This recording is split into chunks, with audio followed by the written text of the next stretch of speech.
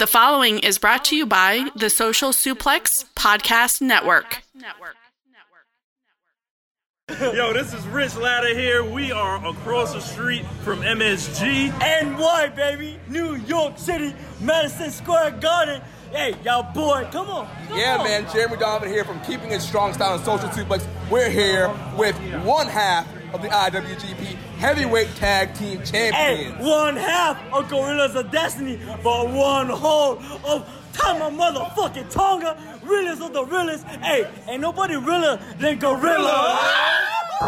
Yo, this is Rich Latta from One Nation Radio. This is brought to you by the Social Suplex Podcast Network. We present to you the Ace of Podcasts, Keeping It Strong Style. Let's go. It's the Ace of Podcasts, Keeping It Strong Style. Covering New Japan, they ready to hold it down. Jeremy Donovan and the young boy Josh. Come and hit a job out in Barrio the Frogs. From the Tokyo Dome over to the G1. Social Suplex is the network where we can get it done. I'ma chill and let them have it, cause this is just an intro. Keeping the strong style, 6 stars from the get-go, boy.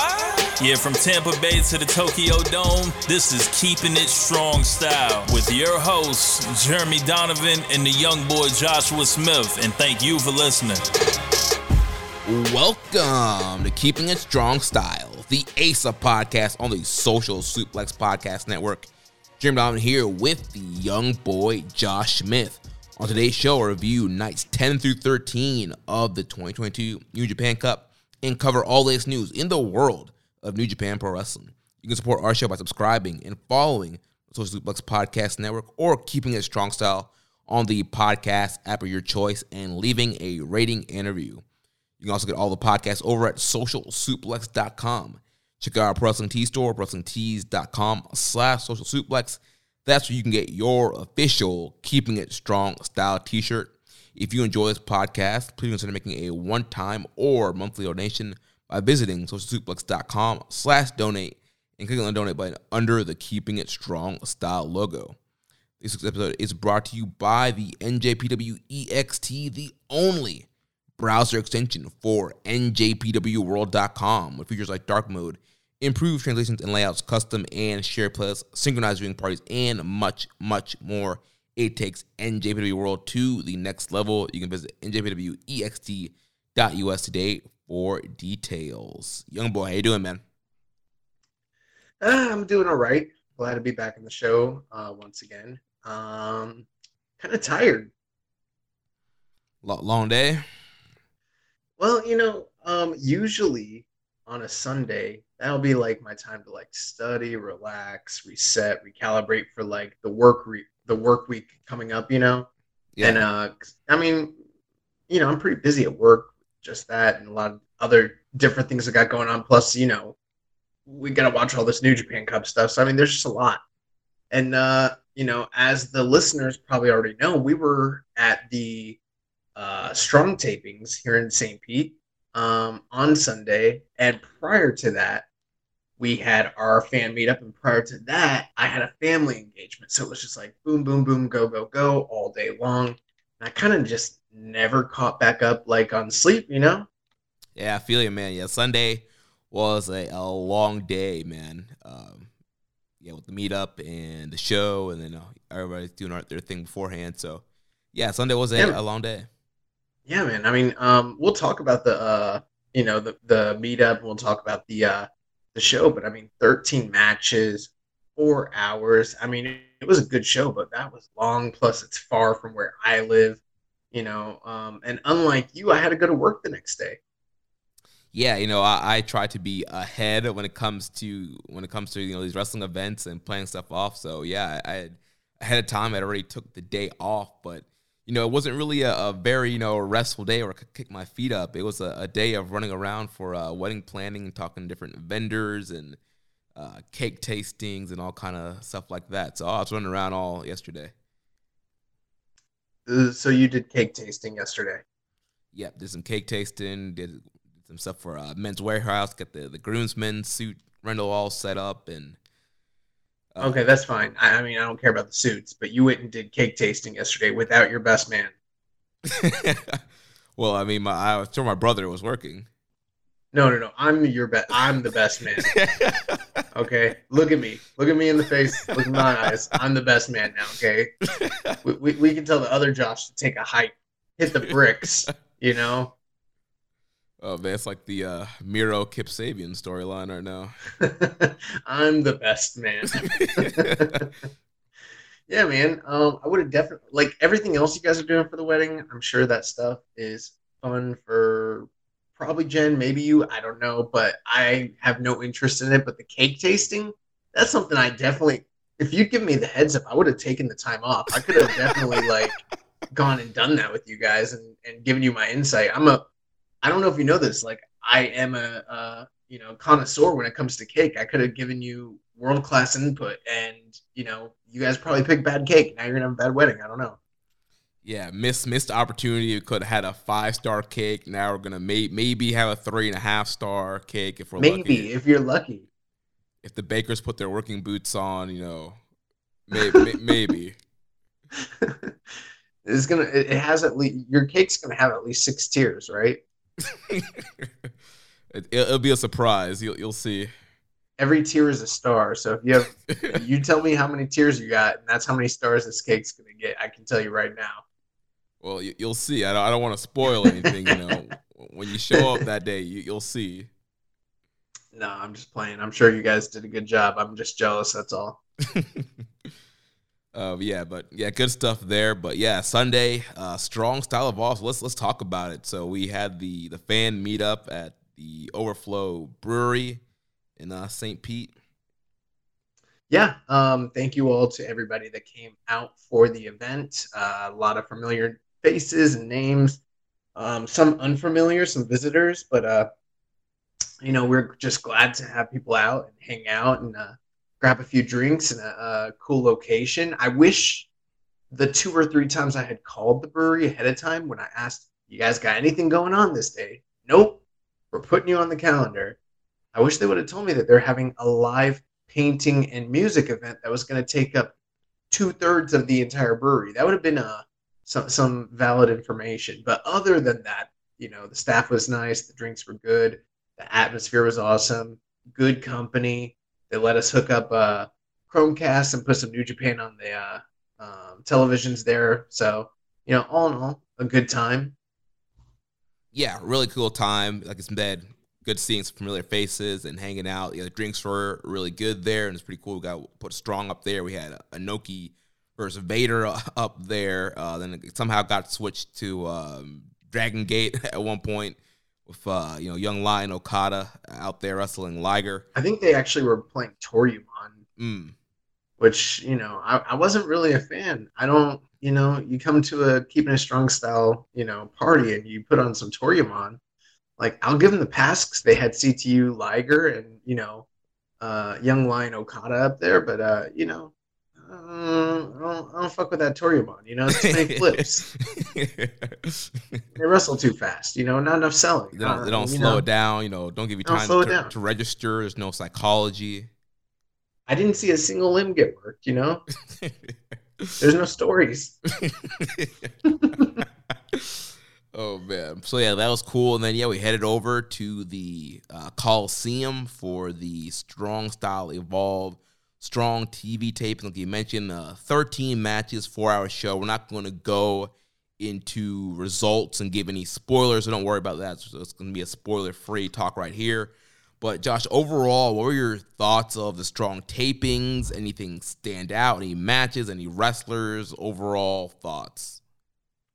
Yeah. So, I mean, a few things. A few weeks out before the event, we were looking at the ticket maps for the event. And it looked like they only had, it looked like they were set up for, roughly a little less than 1,500 tickets total, at least from the seating chart. Something closer to, 13 change. And it looked like they still had, 1,000 seats available. So they were, only pushing 300 or 400, paid attendees, which I was like, dang, this is going to be the worst attended Strong taping since that Texas show, the second one they did. Yeah. But luckily, I looked at the map just, the day of, and they had sold a very, very good portion, a lot more than they had previously. And I've got to, suspect that some of the names that they had, added to it, some of the AEW names and some of the Impact guys and, some of the match announcements kind of changed, shifted the mood because a lot of people came out. I don't think it was quite as many individuals as the show previously, like 2 years ago, because they did do that show in the same venue. But I mean, I'm just going to give a conservative estimate. I think based on just what I saw on the map and what I was looking at, there's probably like, I don't know, 700 people probably, roughly. That sounds about right. Yeah.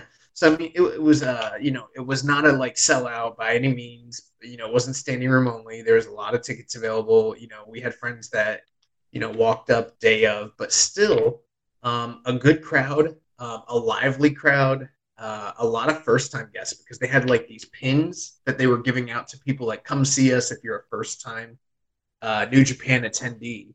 And they ran out of those pins within like a few minutes. And they didn't, expect to have that many first-time, goers to the show, especially since this is a market they've been to before. So this crowd seemed like a very different crowd from the New Japan show previously. Like that seemed more like, your diehard like New Japan fans. This seemed more kind of like your general independent wrestling, like AEW watcher, like just local attendees. There wasn't as many like traveling, type of fans and that sort of thing. But yeah, definitely agree with that. I mean, just based off of the reactions and just how the crowds are watching the show, you can tell that these weren't people who watch New Japan. These are people who watch Strong, because like the guys who got the biggest reactions were the AEW guys, and it was hard for everybody else to get any kind of reaction. For the most part, yeah. Unless they were like already previously known on the independents or something of that nature, or someone that was making, noise out there. But there were some surprises. There was cool angles, great matches. Again, we're not going to do any spoilers, but I think the person that was most over, which isn't really a surprise considering all the work they did in NXT and in the local area, and just kind of the presence they have, with the culture, has got to be. I was going to call him Isaiah Swerve Scott, Swerve Strickland. That whole entire, whose house, Swerve's house chant has always been infectious, and in this environment, I mean, it was huge. And so, I mean, that was I wouldn't call it surprising, but the level of over he was, he was, in my honest opinion, way more over on this night and there wasn't a close second. I mean, way more than Jay White, way more than, like Eddie Kingston might be the close second, but like he was more over than Kingston. He's more over than everybody. It's kind of wild. And I'm sure that'll probably come through in the tapings. Yeah, it was the biggest pop of the night. Like you mentioned, the Who's House, Swerve's House chants are ringing through that building. The temperature changed when he came out. It was a huge reaction. The crowd was so into that match. He was facing off against Blake Christian.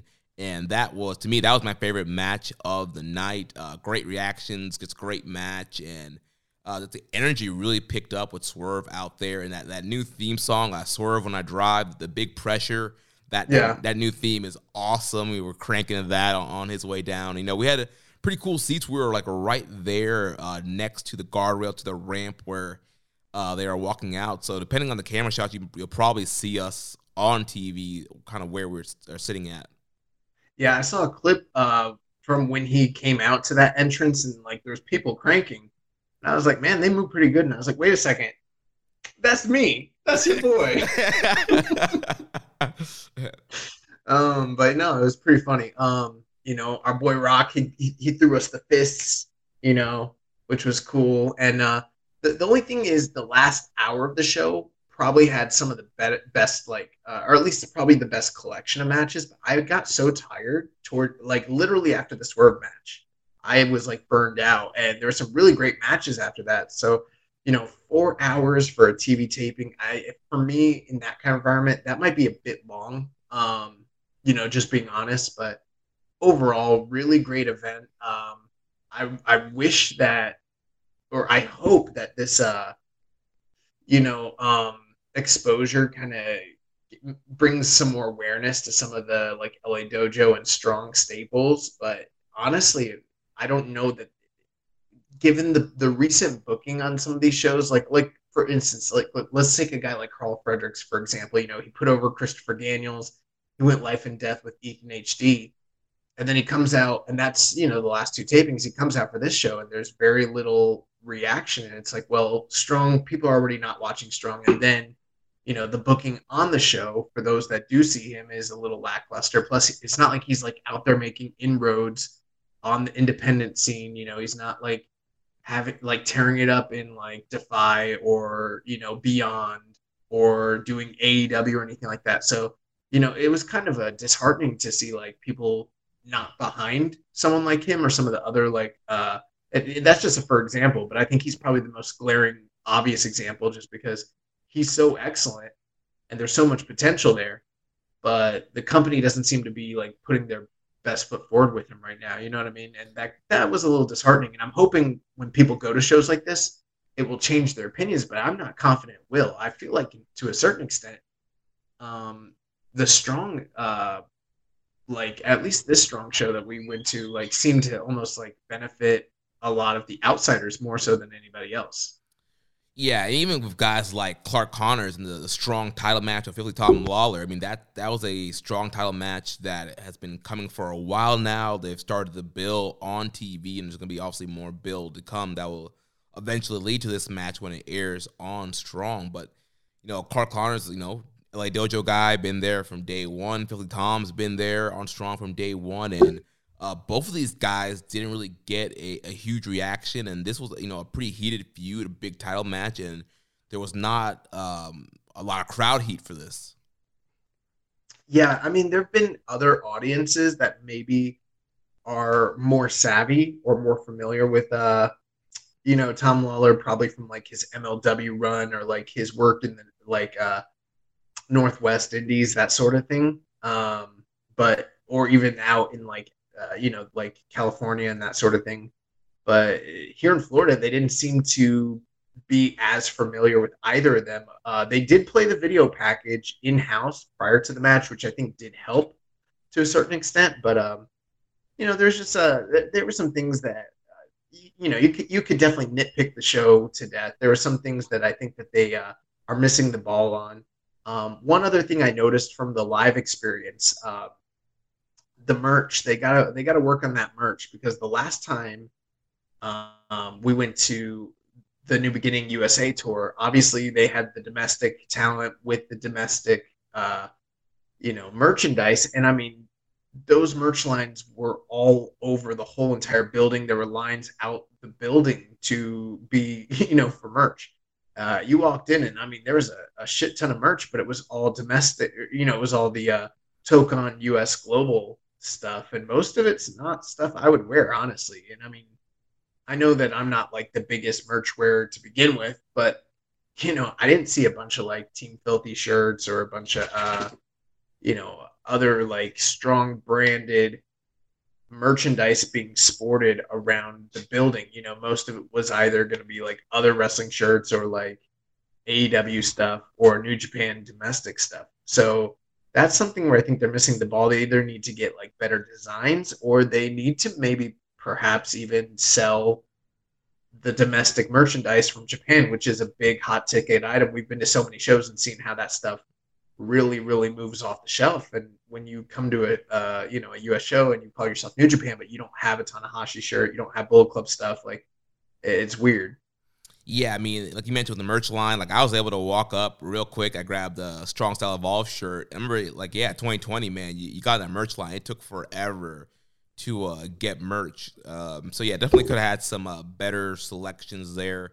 Yeah, having some of the domestic stuff would have been great. But yeah, you know, it was fine for what it was. You know, it's pretty cool. You know, speaking of, you know, first time watchers, my fiance Jen was there with us. This was her first New Japan show that she's been to. She's been to AEW, been to FIP, but this was her first New Japan experience, and she was the one that was like sitting like right by the rail, and she had a pretty good time, and she was popping the boys. She had her one-liners and comments. coming out, and John Schuyler, as he was making his entrance, he was jacking his jaw at my lady. I had to stand up. John Juris almost came out of retirement, jumped the guardrail. Almost had to let this man know that I could still run it. I could still throw suplexes. But all serious, it was a lot of fun though. Just kind of jaw jacking with the heels on the way down the ramp there, and so yeah, cool experience, and she had a good time. Yeah, I'm glad to hear that. Yeah, my girlfriend was with me as well, and this was her. She's been in plenty of shows, but her first New Japan show as well. Although, I almost feel like we need to put an asterisk on it. Like, this is New Japan of America. You know what I mean? Yeah. Very, very different experience from even, say, the LA Coliseum show that we went to. Or was that at the Coliseum? That was at the Torch. Oh, yeah, at the Torch in LA. That sort of show, even though it featured a lot of the same guys, that's sort of a different experience because you still have domestic stars. You still have, God and Ishii and guys like that. This show was kind of lacking in that sort of respect. So, there were a lot of cool things, though, to the presentation. The actual production value was very high, which is good. My feeling, the lighting was probably, I hope, better than it's kind of come across for some of the other strong tapings that we've seen. Although one thing we kind of failed to mention is that the production has jumped up a little bit recently on some of these tapings as opposed to some of the early ones, Yeah, they definitely make strides to get better with the cameras, the lighting, the production. So overall, Strong keeps getting better. I think every taping they learn something and adjust. And, and it's kind of hard because they're going to different venues and different cities every tour. So it's not the same building all the time, but they are trying to learn, adjust, and they're not always using the same crews and same people and same rings and all that stuff. So it's always different every city. But I do feel like they're doing a great job to kind of learn and adjust and make better calls based off of what they do in the previous tapings. I will say this, though. So, my girlfriend, she dabbles in photography. She has a pretty deep knowledge of cameras and that sort of thing. She whispered over me. She's like, the cameras they're using are shitty. And I was like, are they? They look like they're probably good. And she's like, no, those are not good cameras. So, that's one thing that's got me, a little nervous. I couldn't tell you much more beyond that other than just, what the kind of reference she made. But without giving spoilers, the matches were all very good. There were so many matches, though, that they almost start to blend in for me at this point where I couldn't even hardly, differentiate what was the best or worst match of the night or anything like that or give grades even if I wanted to. Plus, I usually like to, let the live experience be just that and really rely more on, the video presentation, what made tape for any sort of, real evaluation because – the experience you have live is always going to be very different from what is, what's put to tape. So I think it's going to be interesting to see how these shows come across, once they start to air and everything like that. But I think people will be happy. There was a lot of really great matchups, a lot of good matches, a lot of fast-paced action. The one thing I liked about the show is it was just match, boom, boom, boom, boom, boom. There wasn't a lot of as soon as match was over and the guys cleared the curtain, the music for the next, and the announcements for the next guys were just happening. So it kind of, even though it was a lot of matches and a long paced show, they still try to keep it as fresh and fast paced as possible. Yeah, I thought the pacing was pretty good. Yeah, it was match. Some matches there were post match promos and some angles, but for the most part, like you mentioned, it moved along pretty quickly. As far as best matches, for me, the Swerve versus Blake Christian match was probably my match of the night, and I thought Jay Lethal and Narita was a really good match. Kingston and Rosser versus Garcia and Yehai. There was so much heat with Kingston and Garcia. They were continuing their story from AEW and the feud that's happening there with the Jericho Appreciation Society and Kingston and Proud and Powerful. Who did Buddy Matthews wrestle? He wrestled Yuya Uemura. The Uemura Matthews match is very good. The TJP Dorada match is very good. There's a lot of good matches. It was a really good show. Yeah. If you've never been to a Strong taping and they come to the general vicinity of an area to where you can travel to for the price of what you're paying, you're getting an incredible value. I would highly recommend going if you've never been. Yeah, I would say the only match that kind of felt out of place for me was Big Damo versus John Skyler. Yeah, I don't even know if that'll make tape or not. That sort of felt like a tryout match, you know? Yeah, it felt like that could have been like one of the YouTube extra exclusive kind of thing. Yeah, but I didn't even realize Big Damo was like an NXT. I didn't know who he was, so I didn't realize he was like one of those NXT, what were they, Insanity? Insanity, yeah. Former Killian Dane. He didn't even look like Killian. He doesn't even look like Killian Dane anymore. Yeah, the hair is cut and still a big hairy dude, but yeah, if you used to the hair and the Insanity look, you might not have recognized him. Nice. Well, that covers everything on my end. Do you have any final thoughts? Overall, really fun show. Like you mentioned, if Strong is in your city, you should definitely go and check it out. Looking forward to seeing what everything looks like on TV. Nice. So speaking of Strong, we'll keep talking about Strong and transition here into this week's Strong that aired night 3 of the Rivals Tour. So the show opened up. We had a 6-man tag. Freddie Ahai, Keita Murray, and the DKC. They defeated the Stray Dog Army of Bear Brown, Bateman, and Mysterioso. Thought this was a nice, fun opener here. Interesting that Stray Dog Army ate the loss here against this kind of random pairing. Yeah, I guess so. At the same time, like, that's kind of what Stray Dog Army is there to do. There's a job to be done, and they will do it.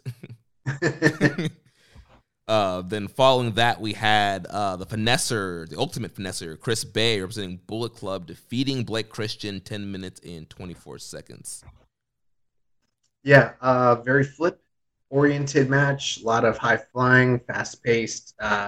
Didn't overstay its welcome. 10 minutes, 24 seconds. So, I mean, not overly long, but I felt like both guys kind of got a good chance to shine here. I am interested to see how things shake out with Chris Bay in relation to the New Japan Impact working relationship and how that's going to span, with the kind of ongoing Bullet Club storyline and his role in that, especially as the borders kind of lift. Is he going to be one of those guys that they, feel inclined to bring over for like a Super Junior or something like that? Or, are there other people that they can actually invest into that are not tied to an outside company? So that's something that's like, I kind of got my eye on to see how that all works itself out, Yeah, I feel like Chris Bay would be one of those guys that would try to bring in, let's say, if they can bring people in for Best of the Super Juniors, because if you remember for the Super J Cup, before they even had the real official partnership with Impact, he was one of the kind of the first Impact guys that they brought in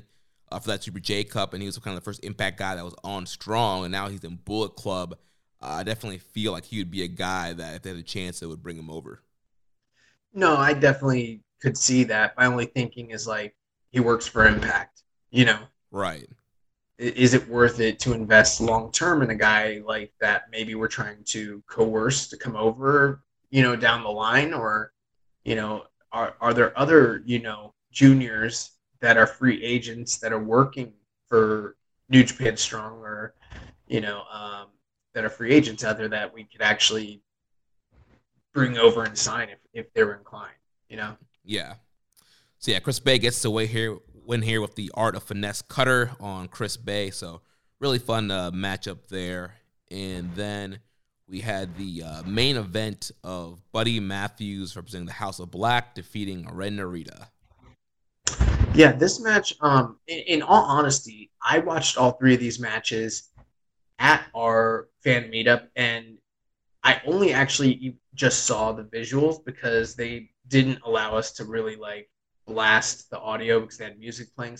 So, I didn't get the full experience, but from what I saw, this match seemed to rule. I mean, they were really going out there and having a great match. In fact, even without the benefit of the full immersive experience and kind of watching this with the sound off, this might be the best Buddy Matthews match in New Japan that we've seen so far, and that includes the Okada match. Yeah, this is his first match since the Okada match at Battle in the Valley. This was a very hard-hitting matchup here between both these guys. And has he not had any other strong matches? No, this is his first strong since that November match. Oh, man. I guess just because we're seeing him on AEW, I felt like he wrestled. Well, I like this better than the Okada match. Yeah, I'd probably have to go back and watch the Okada. This was definitely more hard-hitting. A little bit of a faster pace. But yeah, really good stuff here. Narita's looking great in all his matches that he's been having with guys like this. And it seems like Matthews, maybe he's like feuding or maybe starting a feud with the LA Dojo because he beats Narita here. And then on the Strong tapings that we attended, he faced off against Yamura. So taking on some of these LA Dojo Excursion Young Lion guys. So interesting to see what direction there is. It makes sense to me because, I mean, Buddy Matthews, he likes to steal from the best guys out there. He stole, a lot of his look and his move set from Kenny Omega. Made sense. And then who was the last guy that, feuded with the LA Dojo? Will Ospreay. Buddy Matthews just going to steal his shit, too. Makes sense to me. So, yeah, Buddy, he gets to win here with the Murphy's Law, gets the pin, and gets his first victory in New Japan. No, in all seriousness, though, he's phenomenal. This match ruled. Definitely big recommend. So then next week on night 4 of the Rivals Tour, we're going to have a main event elimination match with Tom Lawler, Gerald Nelson, Royce Isaacs, Jared Kratos, and Dane Limelight. So all Team Filthy taking on Fred Rosser, Clark Connors, Taylor Rust, Adrian Quest, and the DKC. Our good friend Rocky Romero will be going one-on-one with Black Tiger, and then the show will open up with Red Def Daniel Garcia, the sports entertainer, taking on Yuya Uemura. Nice. That's definitely one worth checking out, especially since, chronologically this occurred before what we saw Sunday, so maybe that will fill in some gaps that we're not privy to storyline-wise. Right, we were in the future. We were ahead. All right, let's shift gears here to domestic New Japan proper for the New Japan Cup. So we had a few nights of tournament action here since the last time we recorded. So I think we should just do the same thing like we did last time, maybe talk about some of the undercard stuff that's been happening as a whole, and then we can focus in on the tournament matchups.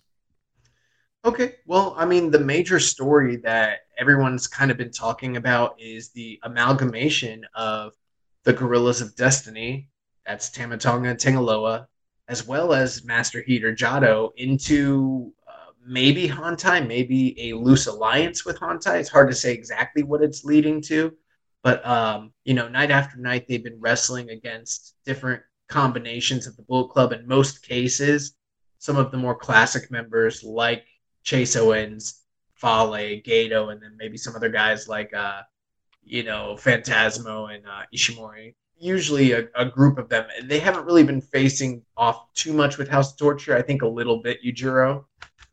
With that being said, though, they've kind of found themselves in a spot where they've started to either get rescued or come to the save. At first, it was the team members of 6 or 9. And we started to see a loose affiliation and kind of acceptance between Tama Tonga and Taguchi, which was, as weird as that sounds, it kind of worked because night after night, GOD are going out there as hot, fiery baby faces, jumping, getting the jump on Bullet Club or vice versa, and, fighting from underneath and doing hot tags and, just getting super fired up. And for whatever reason, it is working. We kind of saw the genesis of this during the G1 this past year, especially with Tama Tonga. And it's really, really getting over with the live audiences and then kind of pairing them with some of the Hantai guys, with them kind of giving them their seal of approval as well. It's sort of working out. And then even on the most recent show, at the end of the match, GOD and 6 or 9, they lost to the Bullet Club through nefarious means, and they were getting jumped. And then none other than Hiroshi Tanahashi came out, made the save, cleared house, and then kind of left GOD standing there with Tanahashi. And, him and Tama Tonga, shook hands. And, I mean, Kevin Kelly made it very clear. He's like, this doesn't mean they're best friends, doesn't mean they're going to go out and, have Korean barbecue and, all that. But for the time being, they have some sort of understanding where there is, some peace between them, which is, it's interesting because the crowd's eating it up. Yeah, the crowd has been loving it, especially that Cork and Hall crowd that we got. I believe that, night 11, March 18th. It was a huge Corkin crowd. It was like over 1,000 people, one of the biggest Corkins since the pandemic's happened. And you had some fans in there who were kind of breaking the rules and who were chanting along at certain points and gasping loud and really getting into the show. And especially during that match with the Bullet Club match with, I think it was, Bad Luck Fale, ELP, and Ishimori against Tama Tonga and Jado. The crowd was really fired up for that, especially like when Jado and Gato, or just when Jado was in there, and then eventually, when Gato post-match kind of came out, the crowd was really fired up with Jado kind of making his comeback on these guys, and even when Tama and Tank Lower were getting fired up. So, yeah, it seems like the crowd was really in, like you mentioned, into this, new GOD face turn.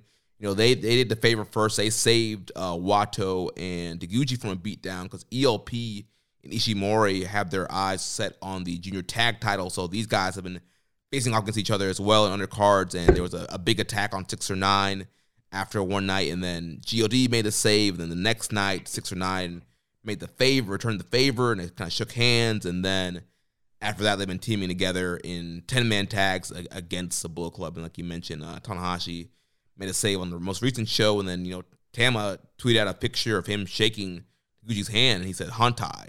So it definitely seems like, that's where he's trying to at least make his allegiance, that he is a part of the New Japan home team, that he's going to represent Hantai. I know there's a lot of questions of whether or not, like, GOD was going to be its own faction or it was going to be a Bullet Club splinter, but it seems like it's very clear they are 100% out of Bullet Club, and it seems like they're going to just join the New Japan team, the Hantai unit.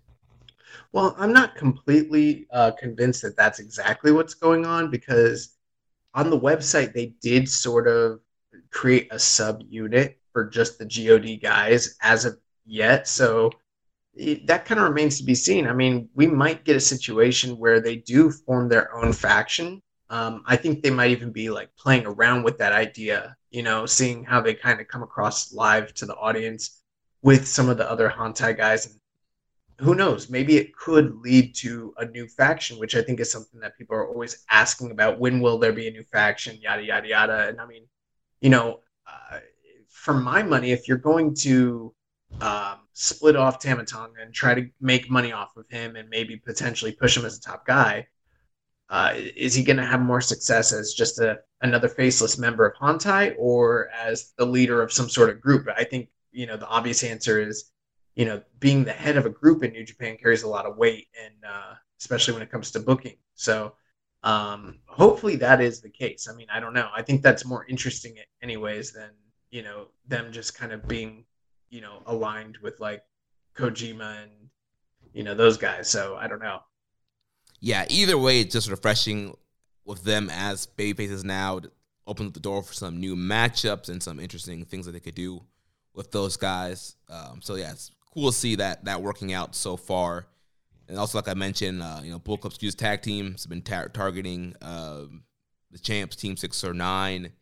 And then also on the undercard, I mean, a lot of it's been just kind of tournament preview matches, and then I think it's kind of a lot of just like a random matches from guys who are not in the tournament. I think the main storyline stuff has been the Bullet Club stuff, the junior tag stuff. Looks like at the last show there was a angle. It seemed like we might be getting United Empire challenging for the tag team titles.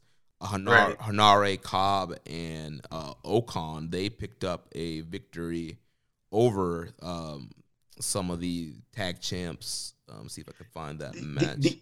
The only other really ongoing feud that's kind of playing out is we're still seeing a lot of interaction between Show and Desperado. So, I mean, it's become very clear, it was even clear last week, but it's become even more so that Show's the next challenger for Desperado's junior title. So, yeah. So, the 21st, Hanare, Ocon, and Cobb, they defeated Goto, Yoshihashi, and Hanma. And then post-match, they were kind of jaw-jacking. Kevin Kelly was hinting maybe these guys could do Freebird rules if they were to challenge for the titles and win them.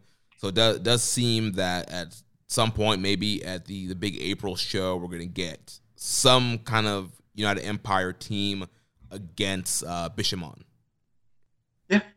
which, you know, we'll get there when we get there. But I mean, I think that's something we've been talking about for quite a while, and we're finally getting it. Right. I mean, we've talked about how dominant the United Empire has been as a team, especially initially Cobb and Okan, and then with Okan and Hanare at one point. So both those teams have been felt pretty strong, even in multi-man matches.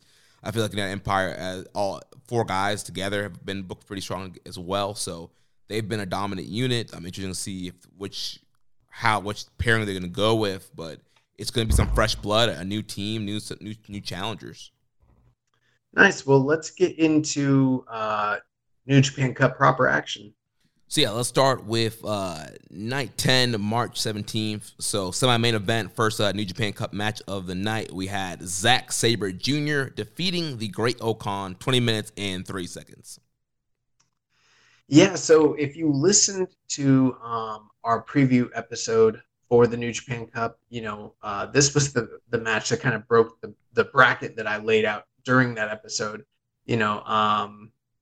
I had Great Okan going all the way through to face Okada at the next title challenge in April, which looking at the tournament now seems kind of crazy. But, given the history of the New Japan Cup, that pick didn't really seem that far out of left field. You take a look at the way that some of these tournaments have played out, and they've always played out with upsets and, up-and-comers and, older talents and things like that. But during this whole entire first round, or, these first 3 rounds, they went completely chalk. And because of that, we saw Zack Sabre Jr. prevail over Great Okan here, 20 minutes. Very similar match to the one that they had, maybe a little bit, a tad bit longer, but similar to the really good match that they had in the G1 this past year.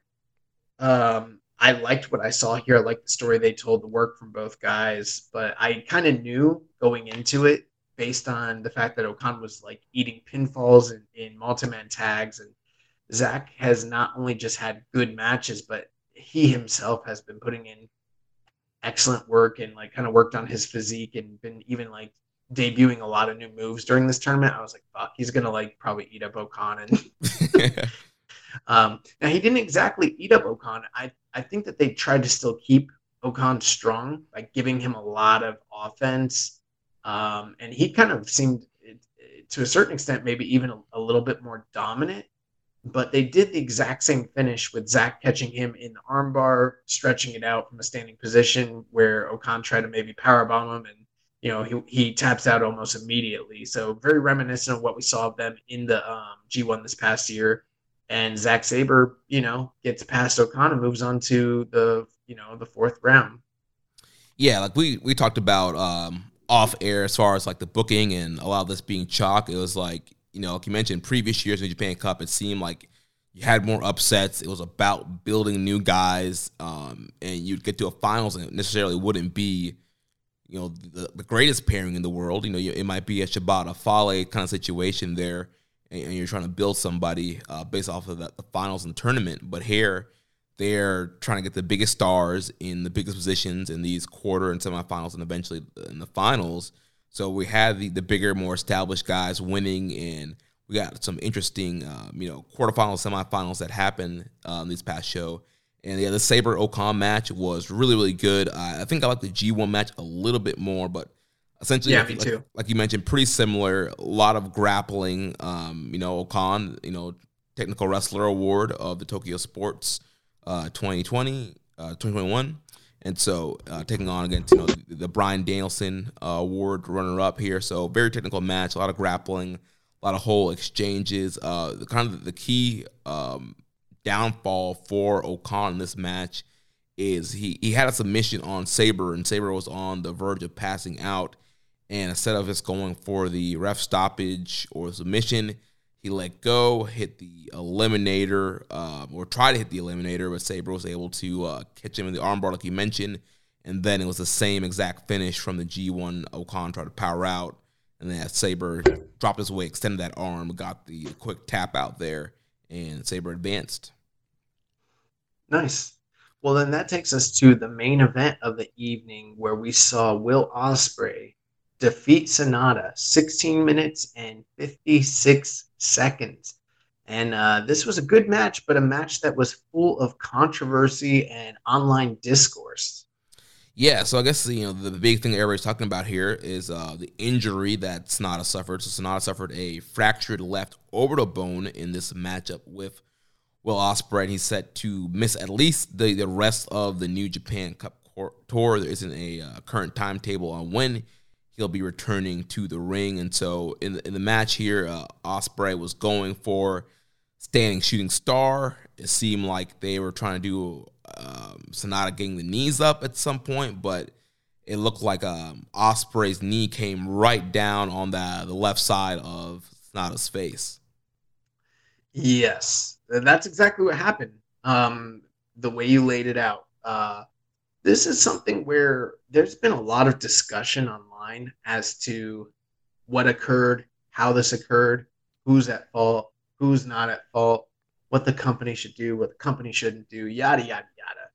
I'm going to give you my take on it as someone that's, done a little bit of wrestling, but also, studied it for quite a while.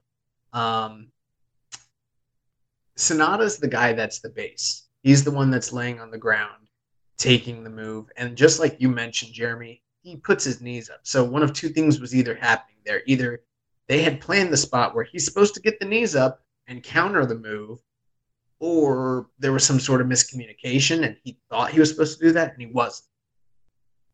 One thing I can tell you, though, is I've heard a lot of people say Sonata like fidgeted or got out of place or he wasn't in the right position. That's bullshit. How can you be in a wrong or right position for the standing shooting star press? He's prone, laying on the ground. Did you see that man turn? I did think I saw him move a little bit, but not enough to where it would be weird, though. I can tell you how he moved. He put his knees up. That's all he did. I went back and rewatched this just to be sure because I've heard different versions of the story.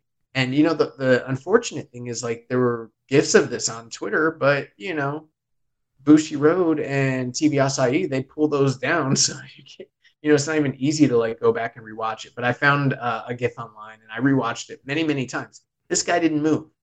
Now, who did inadvertently land their knee into someone's face? It was Will Ospreay. Now, there's people on both sides of the argument. Some people saying, like, oh, Will is reckless and all that. I wouldn't say he was reckless because, you kind of need to have a long-standing history of botches and, risking people's health and putting people in jeopardy. And I don't think that that's something that's descriptive of Will Ospreay at all. So I think some of the bad faith arguments that are out there, people calling for Will to be kind of like, disciplined or, canceled or whatever, that's a little far-fetched. It's wrestling and accidents happen. At the same time, I think we also should be willing to say who was at fault. Will Ospreay was at fault. 100,000,000% Will Ospreay fucked up. And it comes down to the fact that he had a man laying there prone and he didn't throw himself up to do the standing shooting star press from an angle that was safe to land it where he is opposite the guy's body. He landed, perpendicular so that they're basically in like almost a 69 position, and he brought his knees down on the dude's face. Was it probably just a mistiming or a miscalculation or a misjudgment? Sure. Like, did he fuck up? Yes. I think we should be willing to say he fucked up. He did. Do I think he should be like thrown out of wrestling or be labeled dangerous? Like, no, there's plenty of wrestlers that have like messed up and hurt guys on accident. It's just, that's what it is. But I will say something that was really not good. Okay. And I rarely do this. I was listening to Wrestling Observer radio this past, or newsletter, or what is it? Wrestling Observer Radio? Radio, yeah. And I heard Dave Meltzer say that Sonata was at fault for getting his own orbital bone broken because Will, was in the right position and Sonata moved. That's bullshit. That didn't happen. That's, as, the conservatives like to say, fake news. I don't think that is professional or good to blame the person that got their orbital bone broken by somebody else for their injury. I don't like that at all, and I think that's some bullshit because he is a fanboy of Will Ospreay. And then he gave like a play-by-play of how he thought it went down, and it's very clear that I think, this is just my opinion, this is where I think it is actually super fucked up.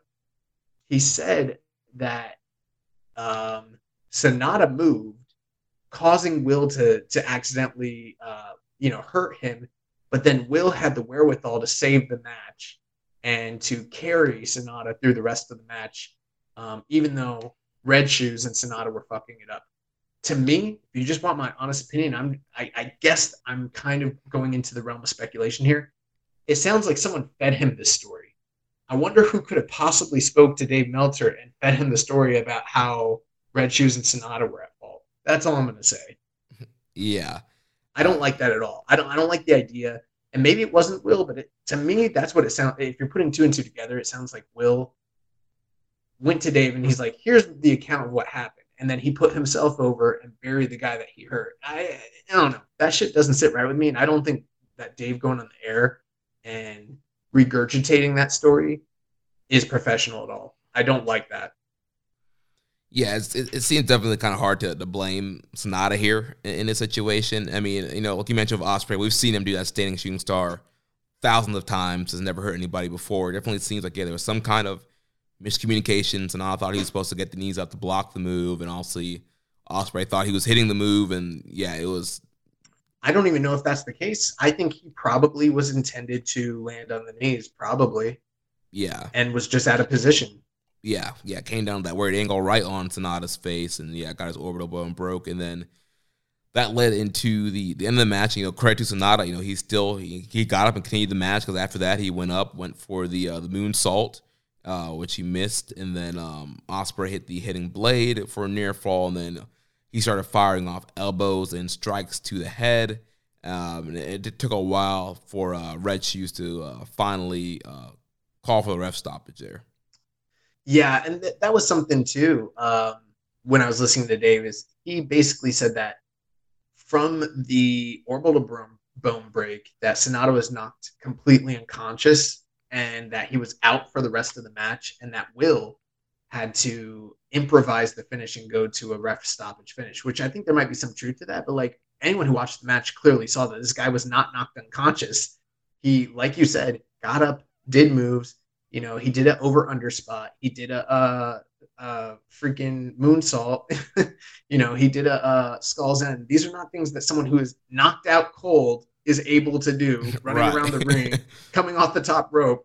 Fuck out of here with that noise. Yeah, I mean, obviously his eye and that side of the face was starting to swell up really bad, but he was moving fine and went up, like I said, hit the moonsault. He was doing the rest of the match, and maybe the planned finish was just a ref stoppage. They have been getting over Will's strikes and the power of the hidden blade and his elbows and forearms, so maybe that was just a planned finish, or maybe it was a thing where Sonata was like, all right, my face is starting to hurt a lot more now. Let's just improvise, do a ref stoppage finish, hit me with elbows in the move. That didn't get sent to Red Shoes right away, and that's why Red Shoes was kind of stalling on that call. But I think all of that is plausible. Like you said, that's kind of been Will's story, is them getting over his strikes. And he hasn't finished anybody with the Stormbreaker. It's all been, elbow shots. So it would kind of make sense. But I could also see where they needed to go to a improvised finish for the sake of the injury. That makes sense too. What I didn't think was great was the portrayal of Red Shoes at the end, where, Will is landing an ungodly amount of ground and pound elbow, strikes to the side of Sonata's head. And he's just not covering up. He's not defending intelligently. And he's just taking them. And Red Shoes is like trying to get Will off of him, like literally trying to pull him off. But like in a real fight, when the referee's trying to pull someone off the fighter, that means the other fighter is done and that's the end of the match. But like Will, as a character, is not relenting because he's not ringing the bell and he's clearly not ending the match. And so from Will's perspective, he's like, you just want to give this guy a time to check on him and to give him a breather when I've got him out of here, just end the match, which I think actually from a kayfabe standpoint makes sense. But it made Red Shoes look incompetent because they went through this diatribe like 2 times before the final stanza where he finally called for the bell. And even my girlfriend watching it, she's like, man, Red Shoes is like doing a piss poor job right now.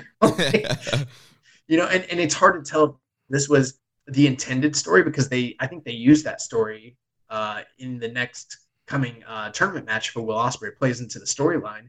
And maybe that was just them playing off of it. Or perhaps it was intended to be played out this way. You know, that's something we don't really know. But, you know, those are my thoughts on the match. I thought the match was pretty good. I saw a lot. I think the praise for it was a little higher than I would have given it. But overall, I thought the match was good. You know, it was unfortunate what happened to Sonata. I didn't love the finish, but I do like ref stoppages in wrestling. I think they need to be done more often. But I just didn't like the way they did this one.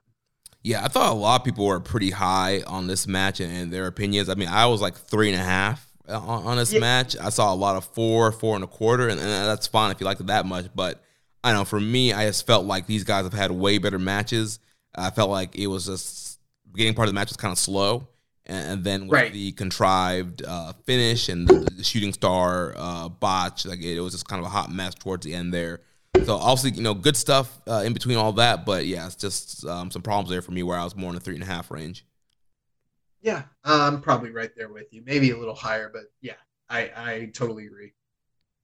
So then that'll take us to night 11, March 18th from Korakuen Hall. This is the show I was talking about where we had that bigger Korakuen crowd and people were cheering a little bit and getting kind of rowdy here.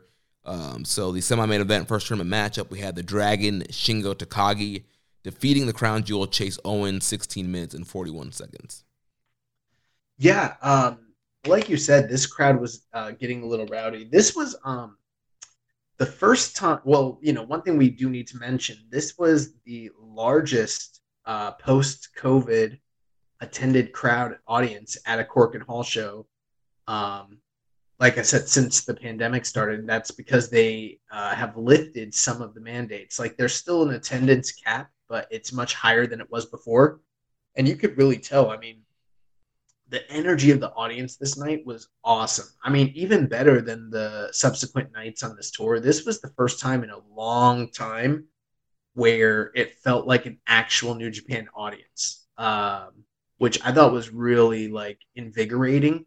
And even though we're not going, you know, match by match on the undercard, if there were one show during this tournament that I would recommend just watching just for the sake of enjoyment, this was a good show to watch because the crowd was just into everything that was happening, all the angles, and then you know the top of the card as well. Like the audience was really with it this night, which was good. But Shingo versus Chase Owens, pretty good match. I mean, you know, Chase Owens is a really good hand. We kind of know what to expect out of him. We've seen him, you know, perform pretty well in this past year's G1, and he, you know, obviously had a reputation for being a good worker prior to that, and he kind of lived up to that bill here against Shingo. I wouldn't call this like a blowaway match, but it told an important story where Chase is really working over the neck of Shingo and kind of working the injury. And we've seen in the past where Shingo's very good at, you know, selling a body part and, you know, making that kind of ailment a detriment to himself, and he sells the shit out of it to make the other guy look plausible as potential, you know, upset. Even if, like, for instance, in this case, it's, you know, Chase Owens against Shingo. I mean, it's still the New Japan Cup. Upsets happen. We've seen Chase Owens beat Hiroshi Tanahashi in Korakuen Hall before, so it's not the most unbelievable idea in the world that he could maybe get one over on Shingo, especially with the kind of, like, reinvigoration of the Bullet Club lately. And he went out there and tried his damnedest to do just that and soften up Shingo for the package pile driver. But alas, it was, you know, not enough to overcome Shingo. Shingo got him up for the Last of the Dragon, 1, 2, 3. And 16 minutes, Shingo goes on. Yeah, this match was better than it had any right to be. And I know that we've supported Chase Owens before his in-ring work. But, you know, at the end of the day, it's Chase Owens and it's Shingo Takagi. But I thought this was a really good matchup here, and there was a story going into this on the backstage promos the night before. Shingo had mentioned that he's going to beat Chase Owens in 5 minutes, and so Chase had got pissed. And so the next night when they had the preview match, like he had jumped Shingo, laid him out with the package pile driver, and was, 5 minutes. I'm going to be the one that's going to beat you in 5 minutes. So then going into the match, Kevin Kelly was keeping track of the first 5 minutes to see if there's going to be a finish, and Chase was bringing it to Shingo, and it went on obviously a lot longer than 5 minutes. So Chase Owens kind of proved his worth here a little bit and proved that he can hang with the former World Heavyweight Champion. They went almost 16 minutes, or it went over 16:41. So yeah, Chase went out there, got to prove that he can hang with Shingo, and it wasn't just the quick 5-minute squash that Shingo was anticipating. Like you mentioned, really working on the neck of Shingo and kind of finding that chink in the armor and really breaking him down. And near package pile driver, like you mentioned, that's what he mentioned on commentary too. He's like, I've beaten Tanahashi. Chase is calling himself a legend killer because he's been beating a lot of New Japan dads and a lot of the older guys with the package pile driver, and so he's like, I'm the legend killer. I'm gonna beat Shingo next. And so yeah, he tried his hardest, but yeah, Shingo's able to escape that package pile driver, get him up for the last of the dragon, and get the win here. Nice. So then that will take us to the main event with Hiromu Takahashi, the ticking time bomb, defeating the never openweight champ Evil, 15 minutes and 52 seconds. Yeah, another match where I was wrong on my predictions and my bracket, and I'm very glad to be so because, there's been a really awesome story going throughout this tournament with Hiromu just kind of being this underdog, one of the top juniors, but a guy that can hang with the heavyweights, and he's been getting these unbelievable roll-up victories night after night, and he makes it to the third round. And I mean, Evil's the openweight champion. He's like one of the leaders or sub-leaders of House of Torture / Bullet Club, and he's just kind of been the thorn in everyone's side for the past 2 years, ever since his original victory in the New Japan Cup a couple years back. And we've seen these two guys, lots and lots and lots of history between Hiromu and Evil, going not just back to their LIJ days, but even prior to that, like as young lions coming up in the same class of the dojo, best friends in real life. We saw where when Hiromu was out with a broken neck, Evil was always bringing out his jacket, his cat, his memorabilia to kind of keep him in memory until he made his return. And, we saw how things blew up between the two of them when Evil turned his back on LIJ, culminating in a title match between the two of them. Was that 2 years ago, I guess, at this point? And this was kind of the rematch of that. And I got to tell you, Jeremy, I love this match. Bro, I love this match too. I don't know what it is about Hiromu and Evil. They have magic together. I love that. That was Evil's best title defense 2 years ago. Was against Hiromu. I believe that was Sengoku Lord. And here again, this was a really good Evil match with Hiromu, and like you mentioned, that Korakuen Hall crowd, they were into it. There was magic in the air, and there was just so much going for this match. And I don't know what it is, but the House of Torture stuff works with the Evil Hiromu matches. Well, here's the thing. Couple of things. So this was a little bit of a stripped down version of an Evil match. So I mean, you definitely had the bullshit and the chicanery and the Dick Togoism, but you didn't also have Sho, and you didn't also have Yujiro, and you didn't also have everything else that goes along with that. You know what I mean? Right. So it was a little bit scaled back, but also there is the fact that Hiromu and Evil, like I mentioned, behind the scenes, they're best friends in real life. And we've seen throughout the years, guys that are good friends will do way more to put each other over. They'll hit each other harder. They just go at a different pace. Plus, like all the years of familiarity, teaming together, wrestling against one another, coming up together in the dojo. There's just a lot of synergy and chemistry between these two. And beyond that, the story itself was just incredible. I mean, Evil always comes up on top in most cases. He's very protected, especially, even in cases where he should lose, because he's so protected by his stable and their cheating ways. And then you got Hiromu, who's a junior, who's an underdog, who's a guy that, maybe shouldn't be beating Evil from a kayfabe stance. And, on the other side of this is a Shingo dream match looming that most people thought would never and could never happen. And like people are just in that Korakuen Hall crowd are just living and breathing with the idea that Hiromu might be able to get past Evil. So, in a vacuum, every single bit of cheating that Evil did really mattered. The crowd reacted to it. Every single time Hiromu got a hope spot or fired up spot, it worked. This is what, we've talked about the difference between bad heat with cheating and good heat with cheating. And this was an example in a vacuum of how the House of Torture stuff could work if done correctly. We've said that many, many times. They just scaled it back a little bit, picked their spots better, did it when it meant something, and had the right opponent for it to actually garner sympathy and reaction for it. And it just worked on a high level. Plus, the work rate was just, Evil bumped his ass off, sold his ass off. It was incredible.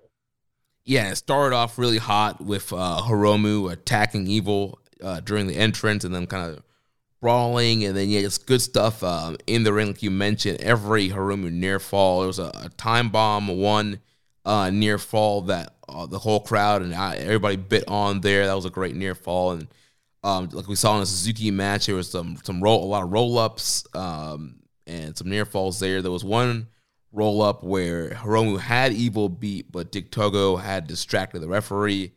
But then that led into the finish where Hiromu got up and he ended up pushing Evil into Dick Togo, bouncing Togo into the guardrail, and he hit Evil with the Everything is Evil STO and got the win.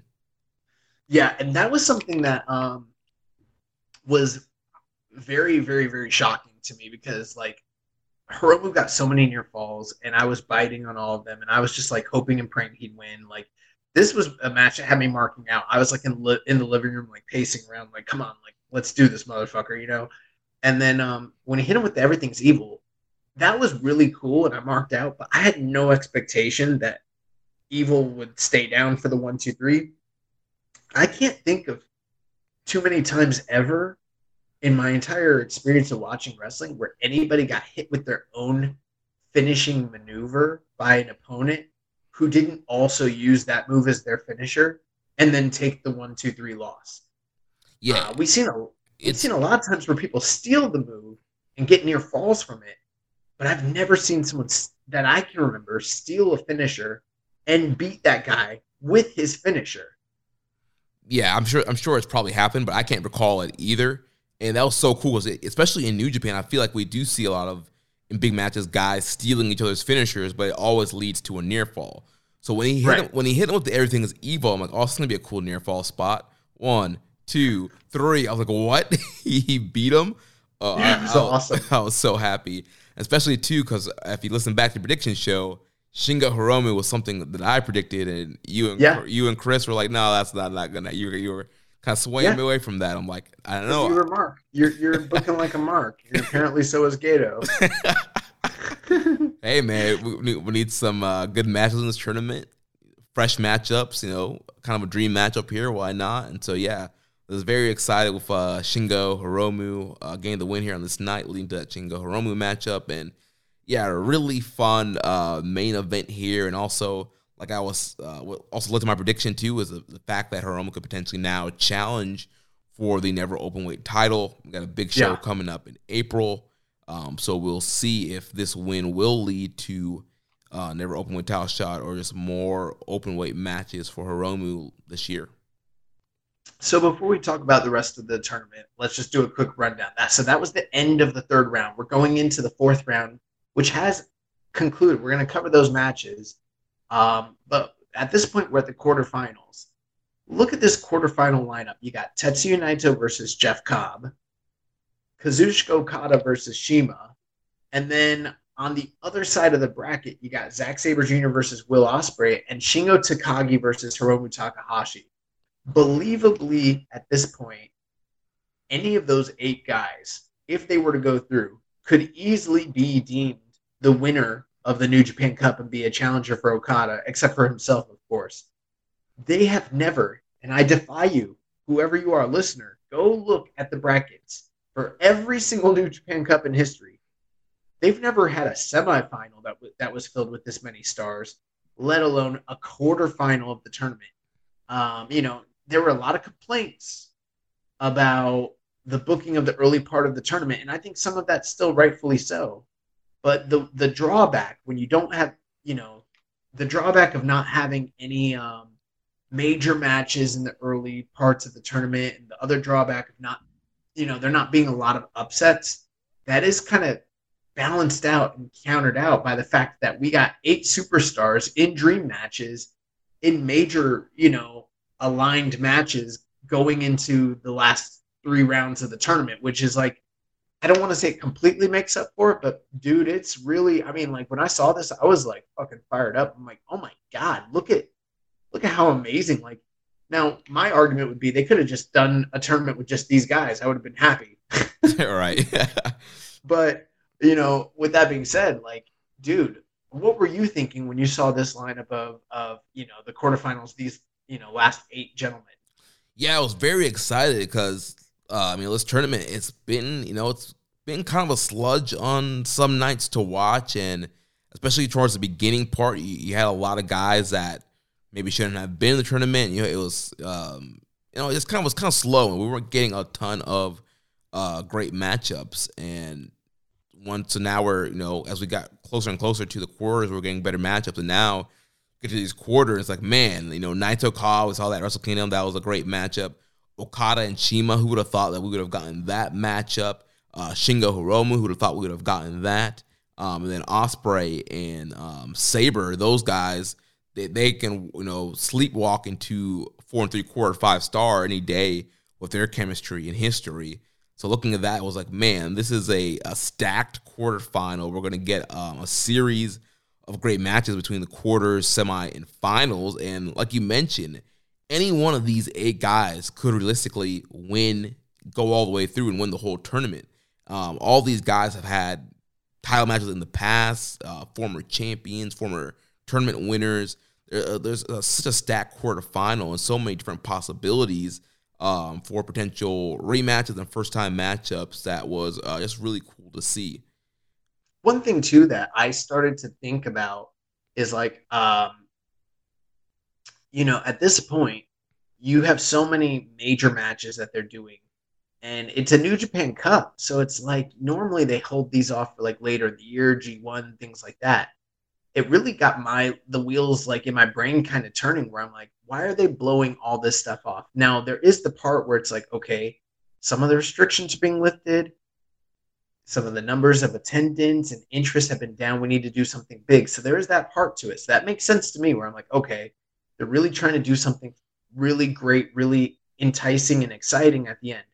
At the same time, could this be an indication that they know that there's a possibility of travel restrictions being lifted entirely for later in the year, meaning outsiders possibly coming in, and that would mean like blowing off some of these bigger matches now isn't so much of a setback if hypothetically we got guys coming in for the G1 later in the year that kind of negate them even, doing these matches right now. Does that make sense? Yeah, it makes a ton of sense. And, we've already been seeing some athletes come in to Japan for other sports, for some foreigners. So maybe for New Japan, it's going to be, maybe come G1 season, or maybe even Best Super Juniors, which is going to be in May again. Maybe they had the go-ahead that they're going to be able to bring in some foreigners. I think it makes total sense. All right, let's blow off some of these bigger matchups now, do some big rematches now, because come the second half of the year, we can bring in Jon Moxley, we can bring in Bryan Danielson, we can bring back Lance Archer, we can bring in all these AEW guys and independent guys that want to work New Japan. We can bring in the strong guys. We can bring in Chris Dickinson, Filthy Tom Lawler, Fred Rosser. We can bring in Narita. U.S. indie darling Suzuki. Yeah. Bring him in from the States, see if we can get some dates on him.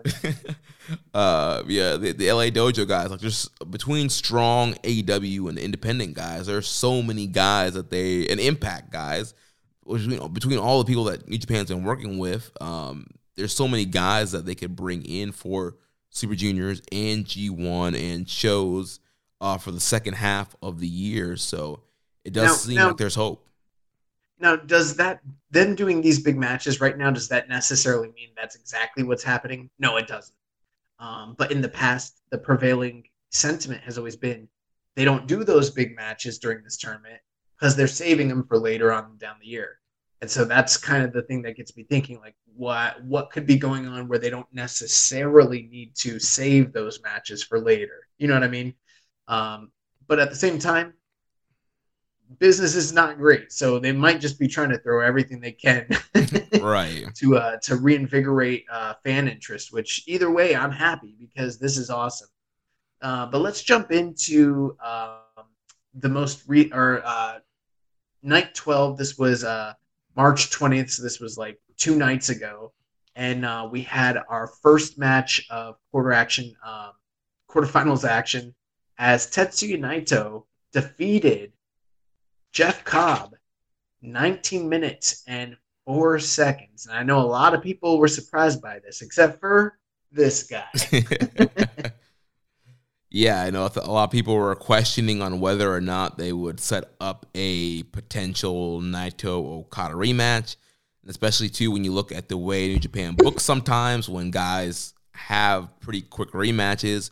There is usually some kind of 50-50 booking, so Naito won at Wrestle Kingdom. I think the normal booking pattern would be for Cobb to get the win back here, and then you set up a rubber match down the road on a big show to kind of blow off the feud for the year.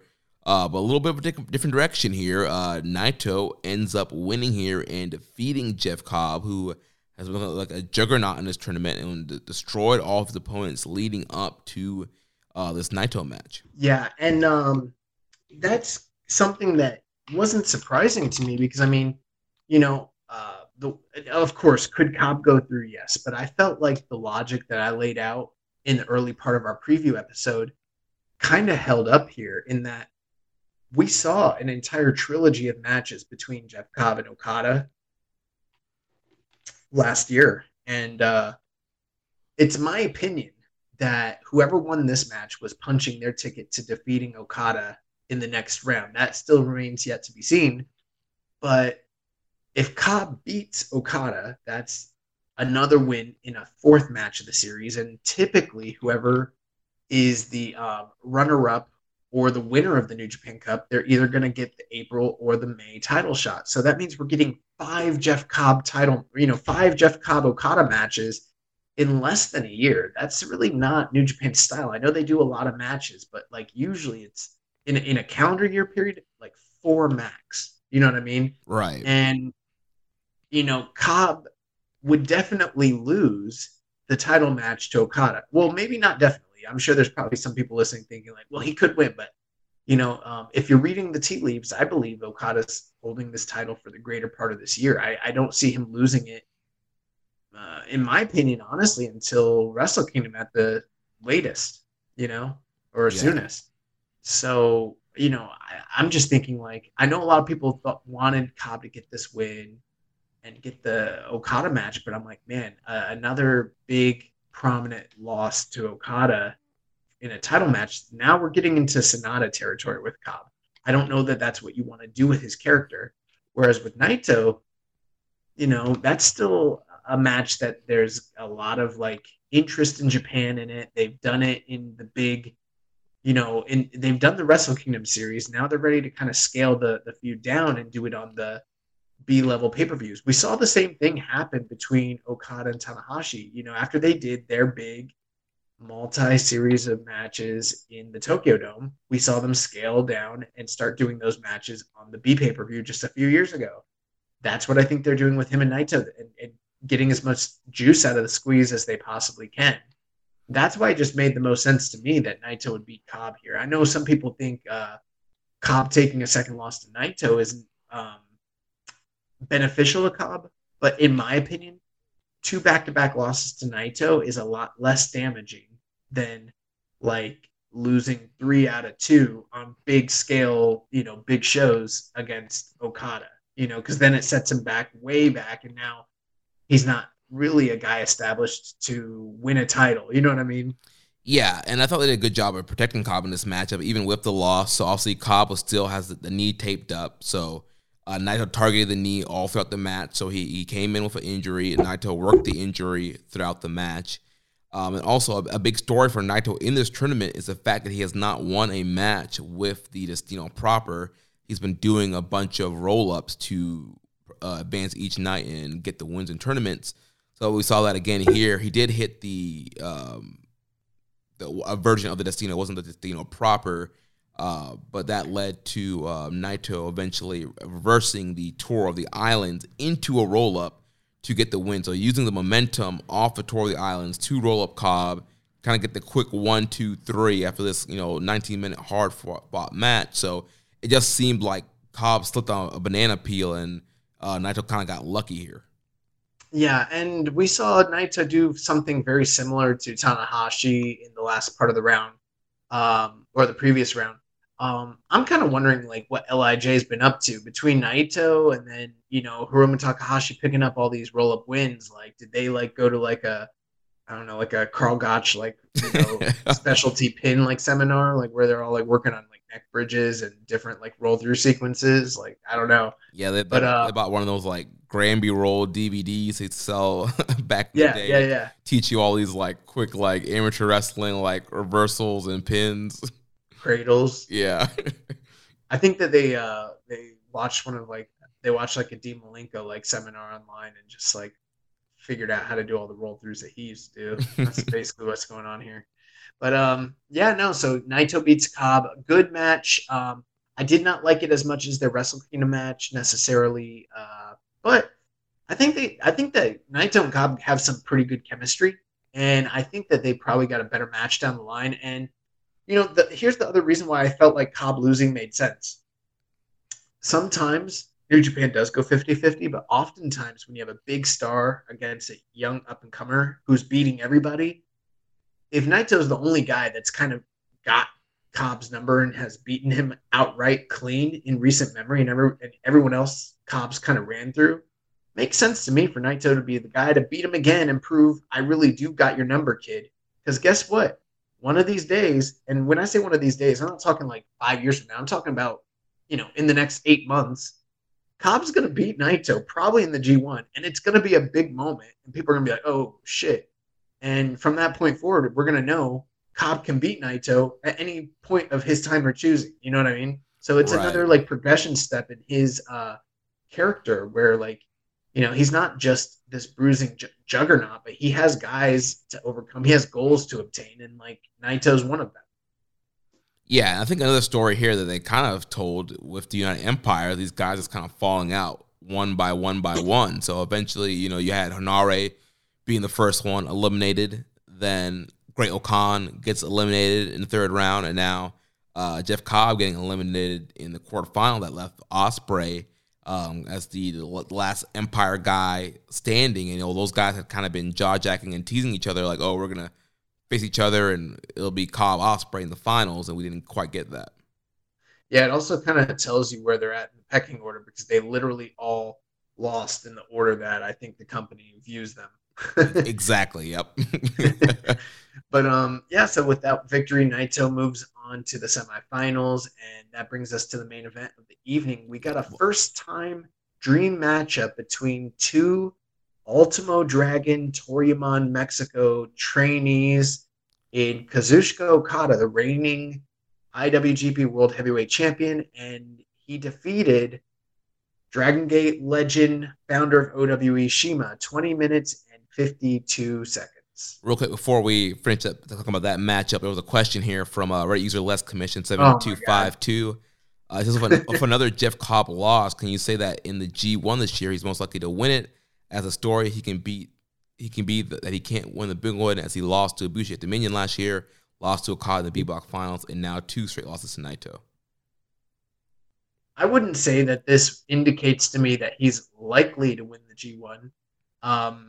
I do think his previous year's success in the G1 could potentially be the catalyst for why he might be favored, especially if he goes into the G1 with some like steam, depending on what happens between May and presumably August, if we're back to the regular like schedule.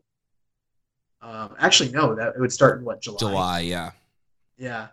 But I don't know. I still don't feel like Jeff Cobb is favored to win this year's G1. I guess it depends on what's going to happen with Wrestle Kingdom. But, I know a lot of people have a lot of faith in Jeff Cobb. I'm one of them. I like Jeff Cobb, and I think the company has really done a lot to like build him and make him. And I see why so many people had him favored on their brackets for the New Japan Cup and everything, and really got behind him after last year's G1. But I still don't think he's gotten to that place just yet. I still see him as like upper B level Gaijin player right now.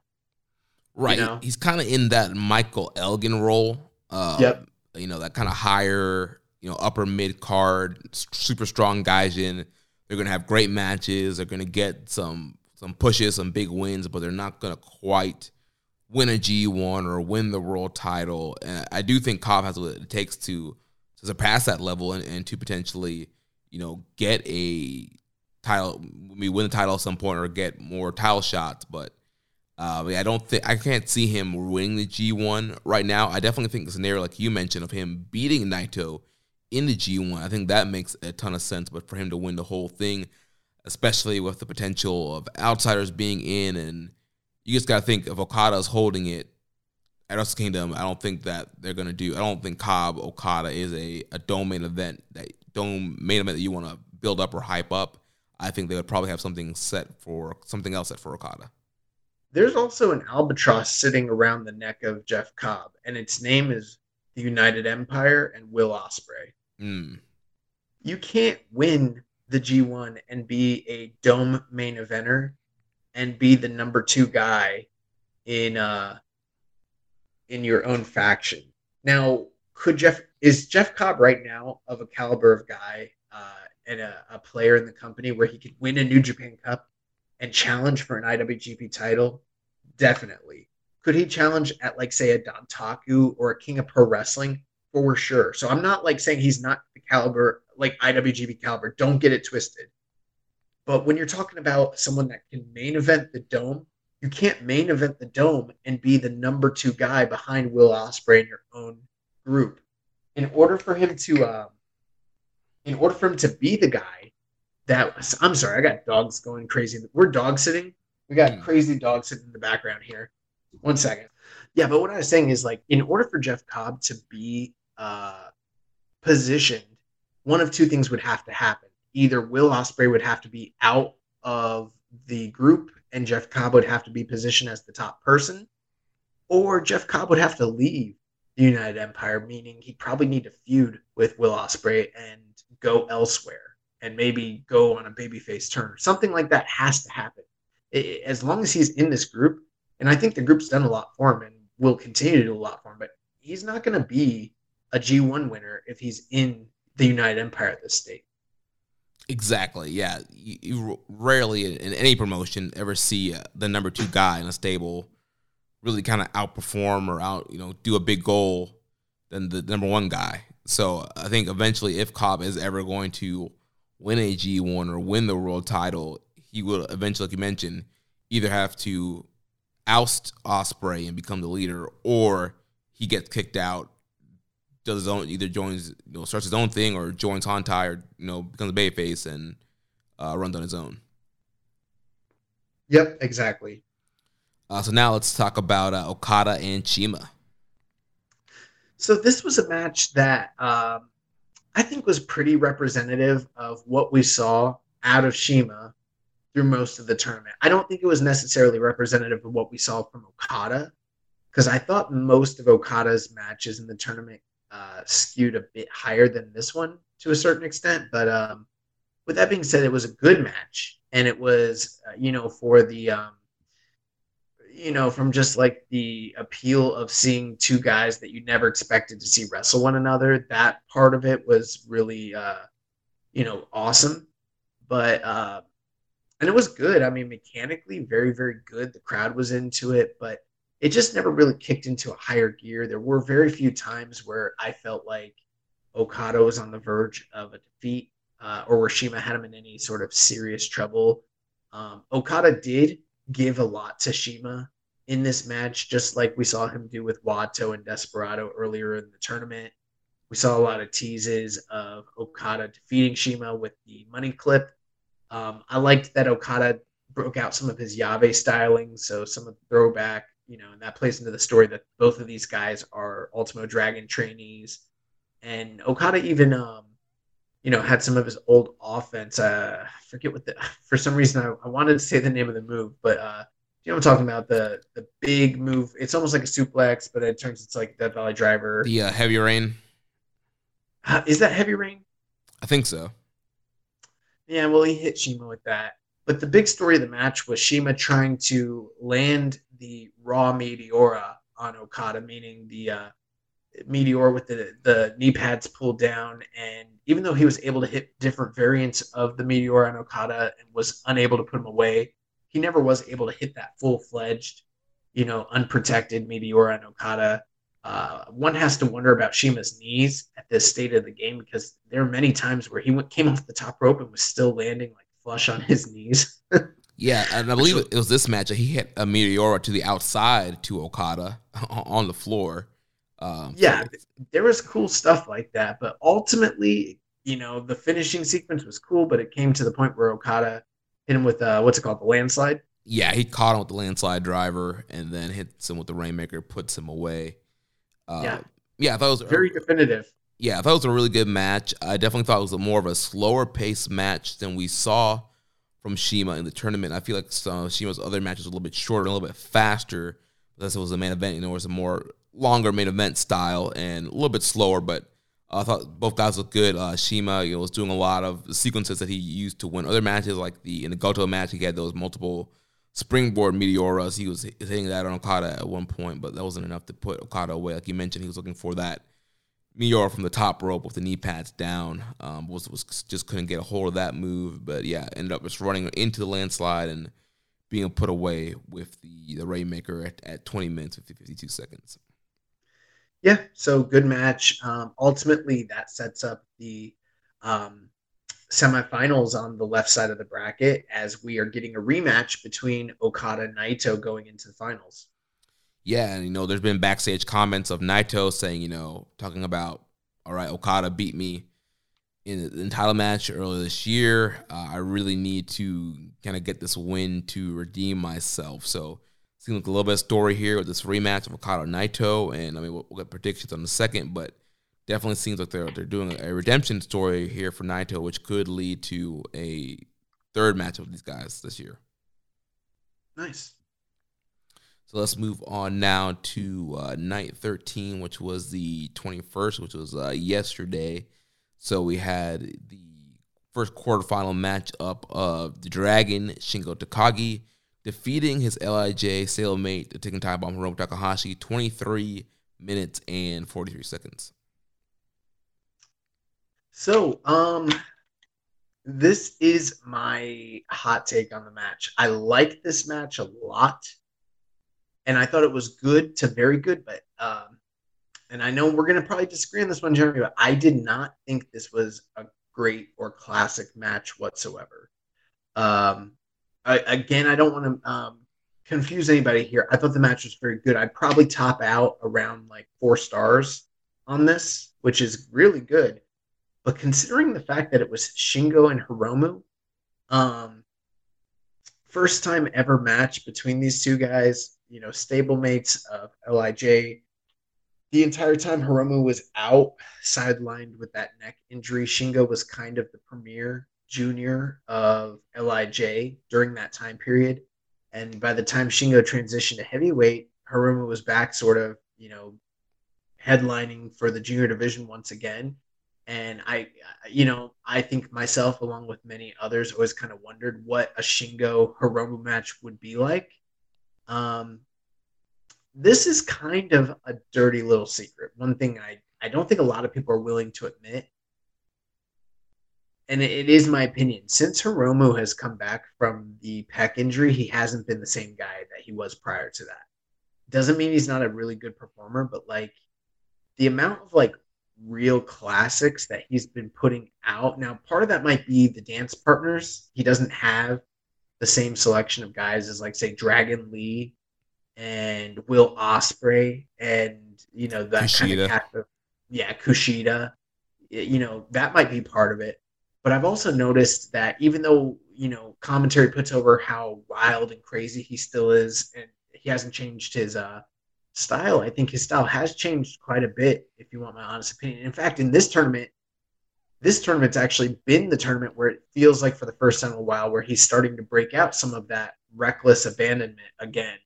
And we saw a bit of that here in the match, but I expected this match to be a lot more hard-hitting.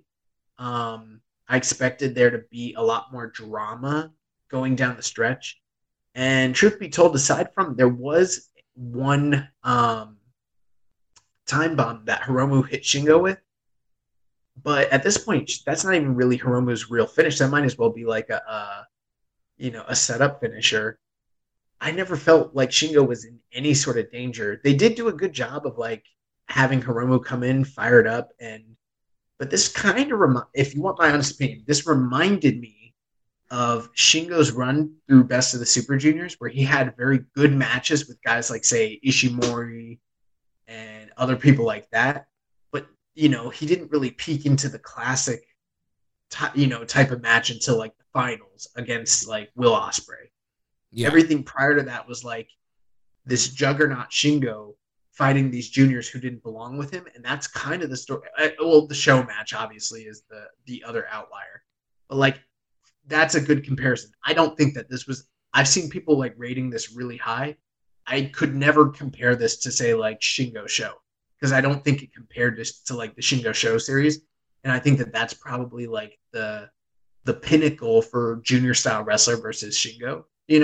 Yeah, and I just feel like, considering how good Hiromu and Shingo are and the history and everything like that, this could have been so much more.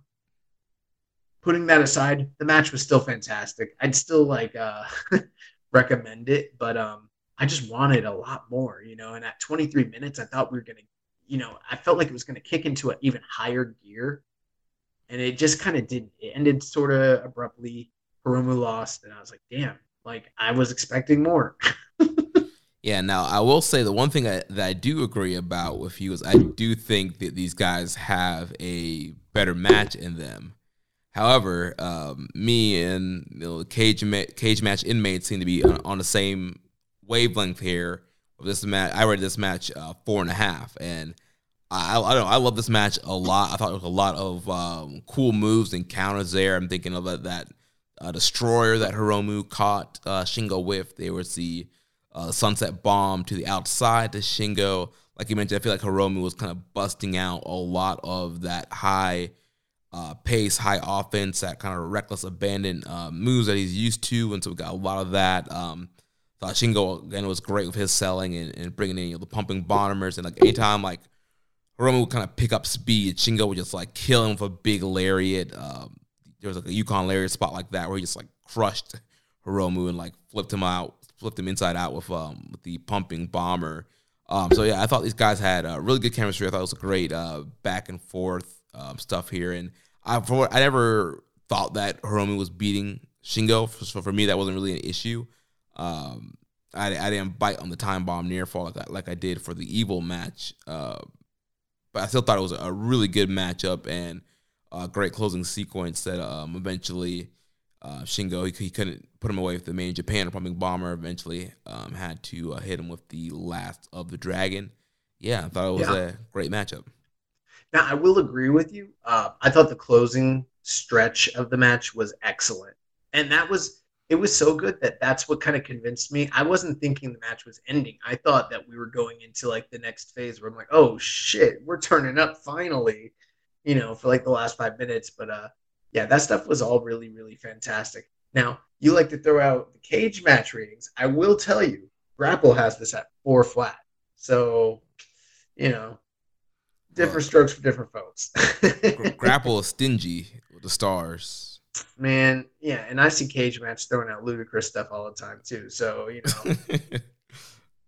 but either way, it's in that 4 to 4.5 range. So watch it, you define for yourself. But either way, it was a great matchup, good semi-main event. That's another thing. It was a semi-main event, so maybe those guys did think hold back a little bit and save some bigger stuff for a chance maybe when they're in a main event or a little bit of a bigger stage, because this wasn't like the biggest arena or anything that they were in on this night. Yeah.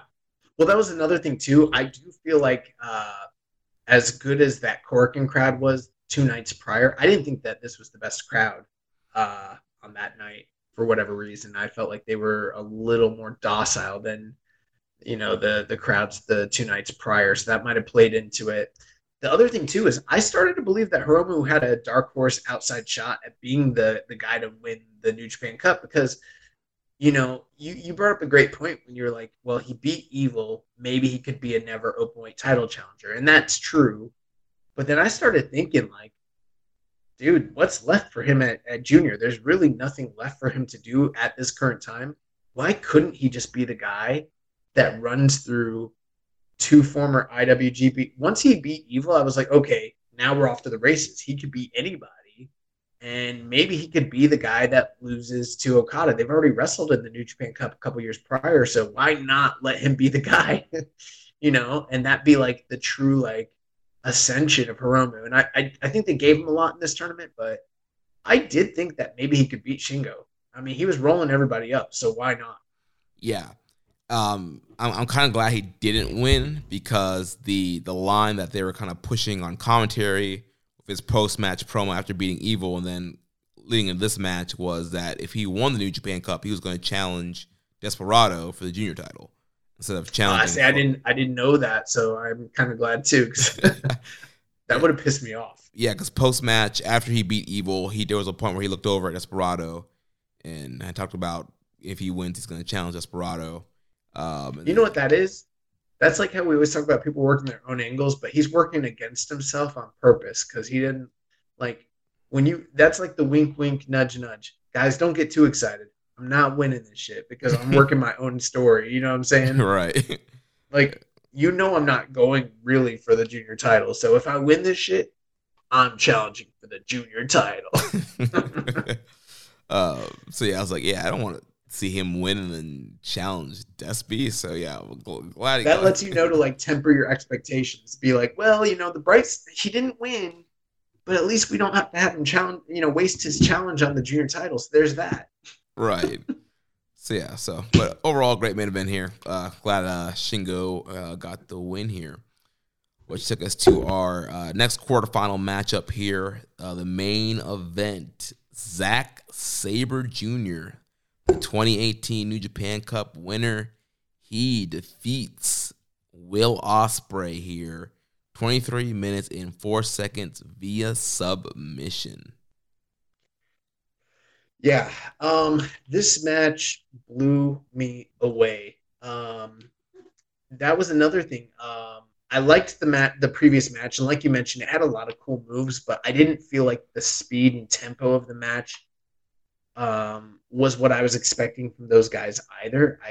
Especially considering both of their junior roots, I kind of thought that we might get like a faster paced, high octane sort of match. It was a little more measured, which was good, but this match, Will and Zack, bro, they were going at least for at least 3 or 4 stanzas of the match, mile a minute. Like, they were going so fucking fast, but not just like rushing. They're so in sync with one another.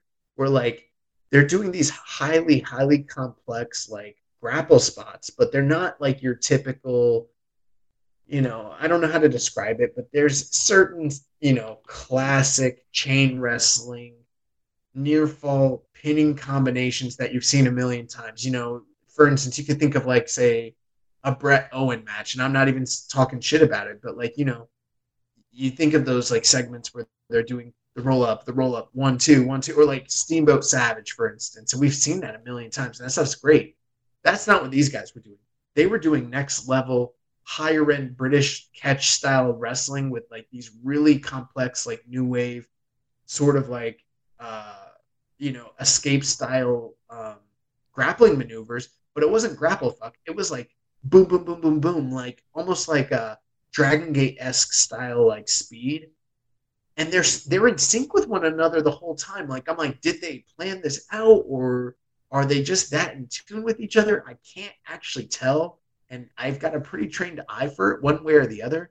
And that just tells you, like, these guys are on a different fucking level. And then, not just that, but like, it wasn't just all that kind of grappling. Like, each guy was having to go into the other guy's game plan. Like, you saw Will having to bust out some, high speed strikes and some aerial type maneuvers. And you saw Zach having to do that. And then you saw Will like really having to go mat based and go grappling oriented. And then both of them were using the other guy's game plan to try to set up their own stuff, especially Will Ospreay with the strikes and the aerial stuff. And it was just, this match ruled. And I mean, it's no surprise. In the past 2 years, we've seen really, really, really high level matches between both of them that were both like match of the year caliber, contender caliber type matches between them, both here as well as in Rev Pro. And this continued to live up to the legacy of classic matches that these guys have had. They knocked it out of the park. They did it again. Yeah, this was an incredible matchup from the get-go. Like you mentioned, these guys were just wrestling at a breakneck pace, and as soon as the bell rang, that opening sequence where they're exchanging holds and doing the arm drags and big boot at each other until Ospreay powders out. That was just a great way to open up the match, and it was just kind of a one-upsmanship throughout the whole match. There was a cool sequence where Ospreay did his Oz Cutter setup on the outside, did the hook kick and did the springboard Oz Cutter to the outside. That was cool. Sabre, that was a cool spot. Sabre didn't take that Oz Cutter so great though. Yeah, and there's a lot of, I don't know, Sabre just bumps weird. We've talked about it before, especially with like when he takes lariats and clotheslines. But he does, but for the most part, I think he's gotten better. But that one, he like didn't even like belly bump for it. He like kind of sat out. It took a stunner. It was like a Oz stunner. Yeah, except he did like a split legged like stunner. Like he tried.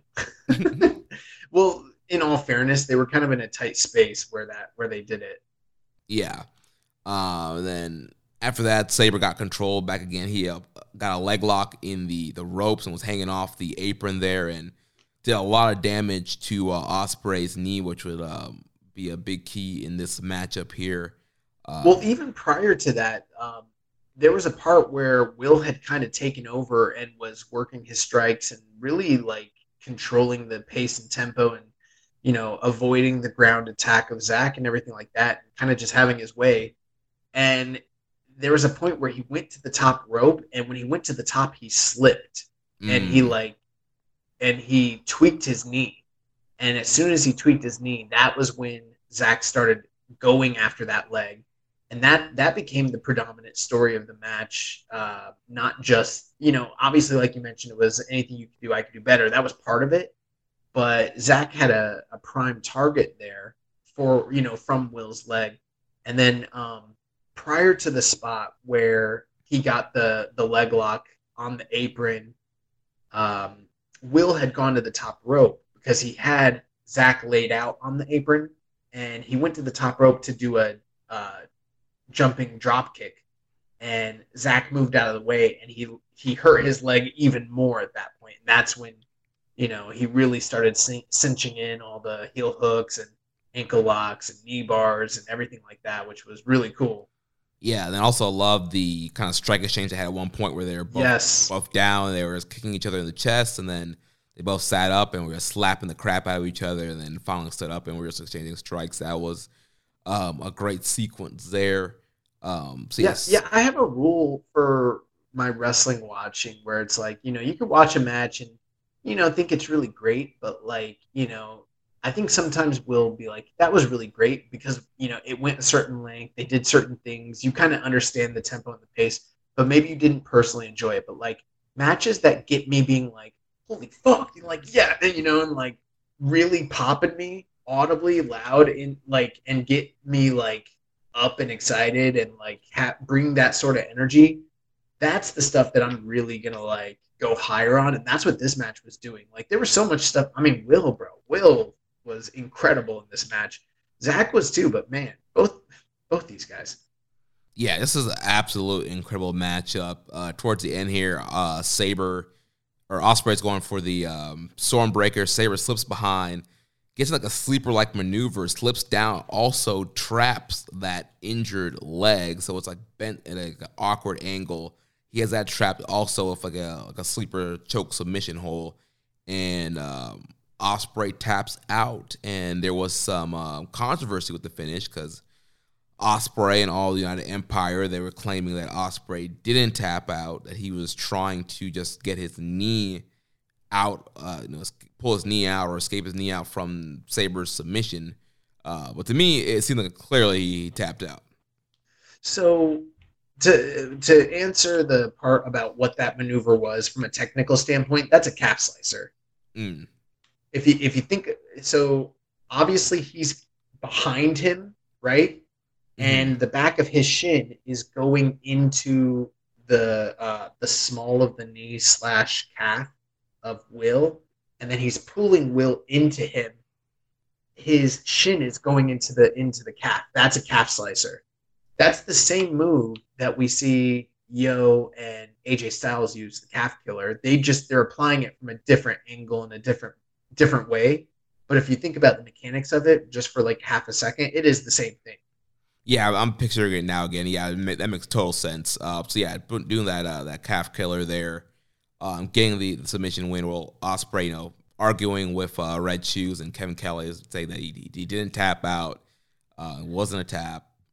Now it wasn't applied the way a traditional true calf slicer from that position would be, but that makes sense because it's worked maneuver. So he kind of position it kind of in a safer place where I don't think it would do too much. The one thing though is you want to make sure whoever you're giving that to is pretty mobile either way, because I mean, you think about how tight someone's hamstrings might be mid-match, pulling them back regardless of whether you're actually applying pressure, that could really strain something if the person's not like truly mobily fit. Luckily, I think Will should be good to go. But and then not only that, but he's also applying a choke on top of it. So it's not just typical, it's not just your traditional calf slicer, but he's kind of got, multiple submissions applied simultaneously, which is, that's Zack Saber's MO. As far as the finish goes, my take, it looked to me like Zack Saber or like Will Ospreay was doing, like he was tapping. You know what I mean? Yeah. And even if he wasn't, like, let's say, doing the whole, like, holding his hand up, and really thinking about it and then going, da, da, da, da, da, and doing the motion. I mean, for anybody that's watched wrestling for years, there was a long period of time where guys didn't tap out in pro wrestling.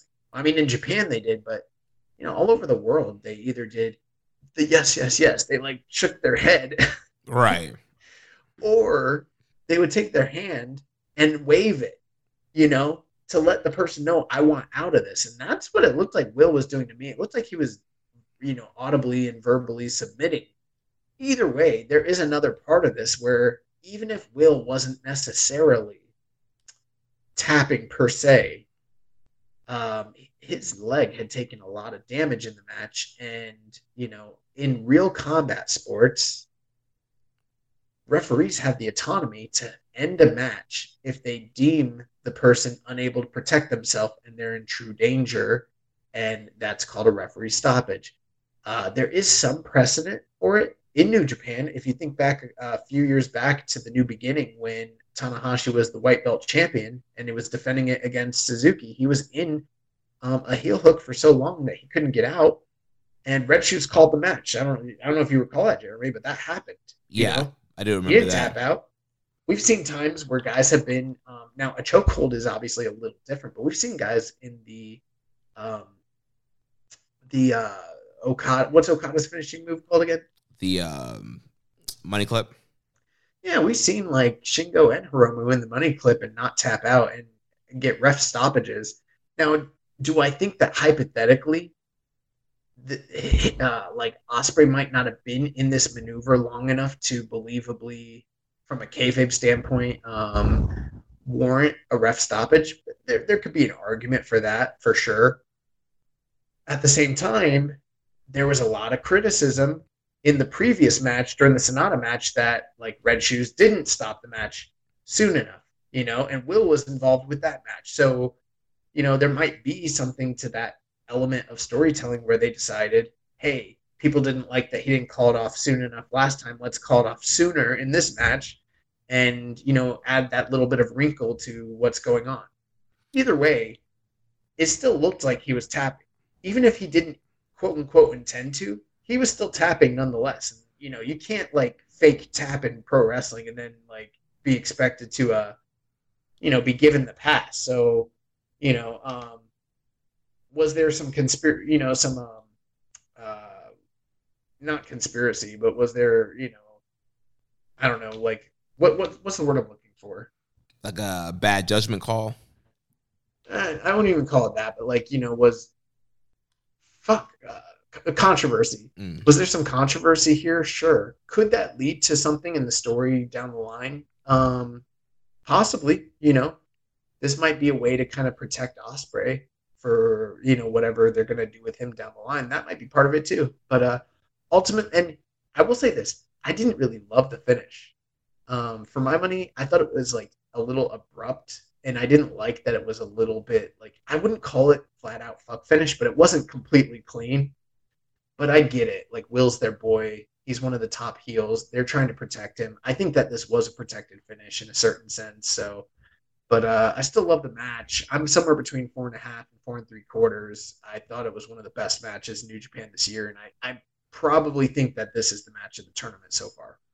Yeah, I went 4 3/4 on it. I liked their New Japan Cup match last year a little better than I went 5 stars on. So I just went, the Cowards rating here with this one.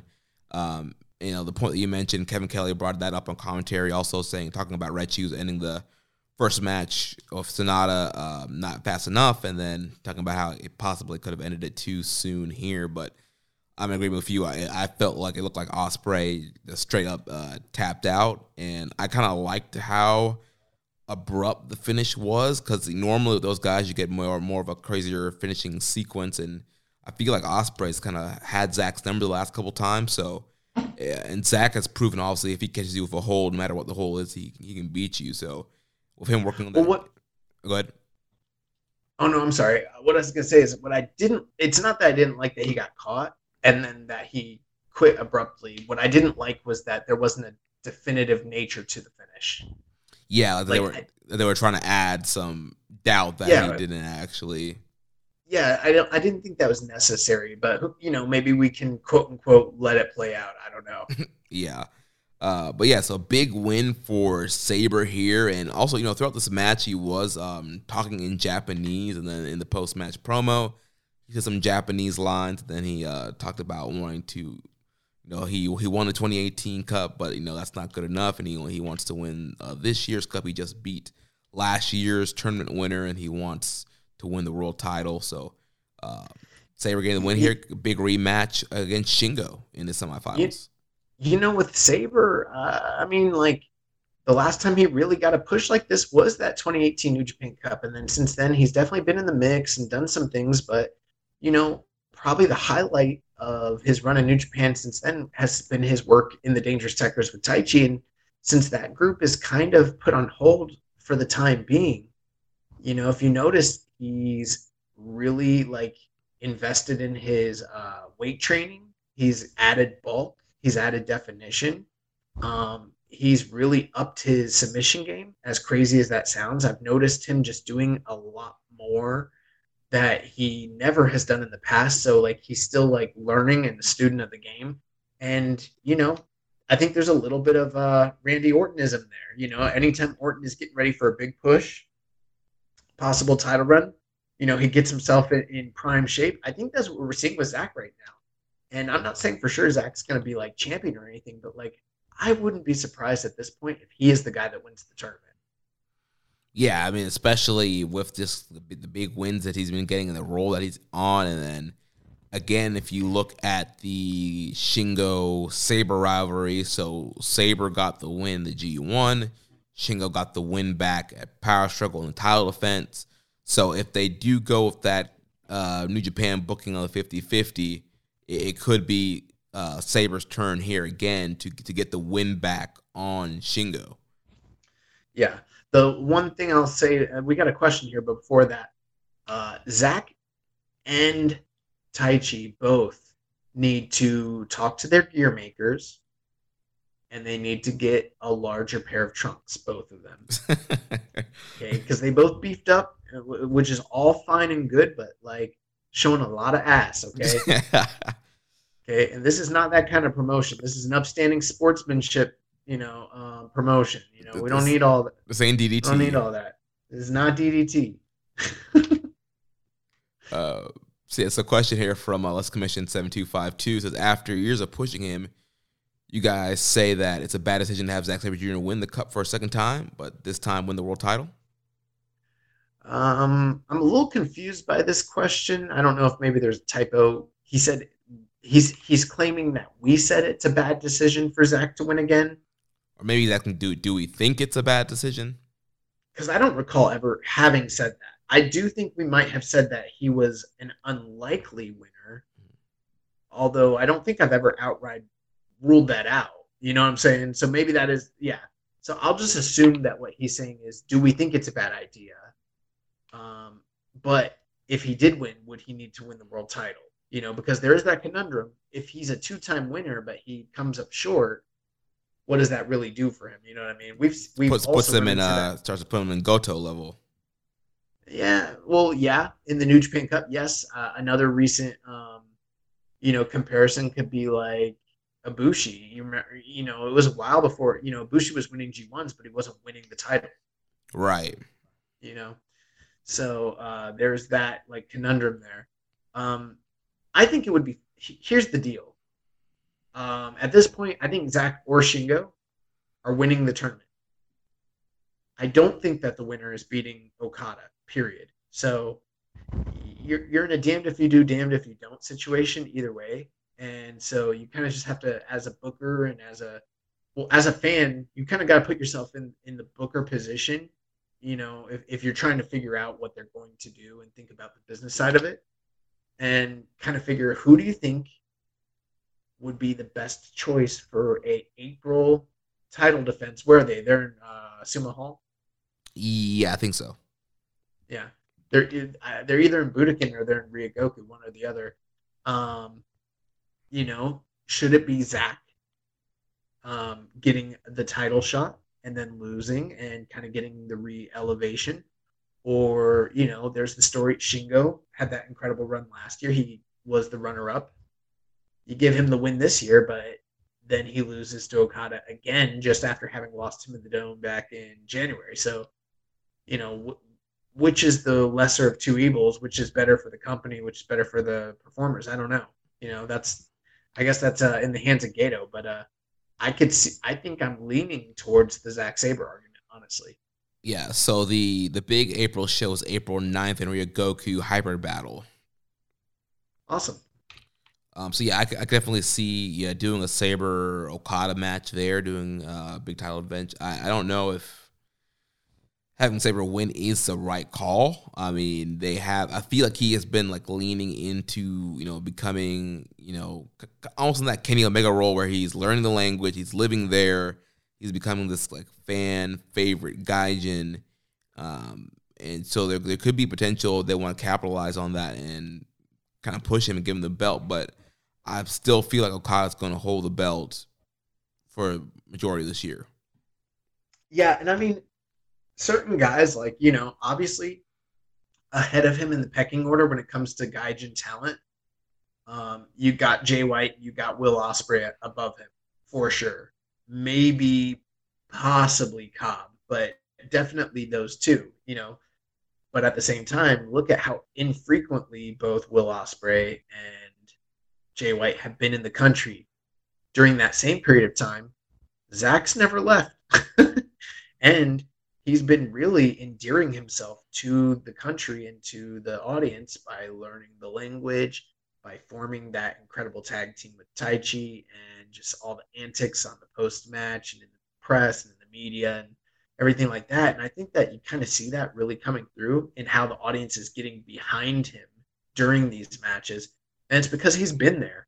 And I think that, like you said, I think that that's a key thing to his push. It's not just that he's this virtuoso wrestler, and this dynamic, mic guy, but I think it's the fact that he has ingrained himself into the culture as well. And that, that might be the leg up. Him, all the time he's been in the country, that and everything else, moving there in the language, that might give him the leg up potentially down the road over, say, those other three guys when it comes to being the top gaijin. Yeah. So that's going to take us now. Now's the time.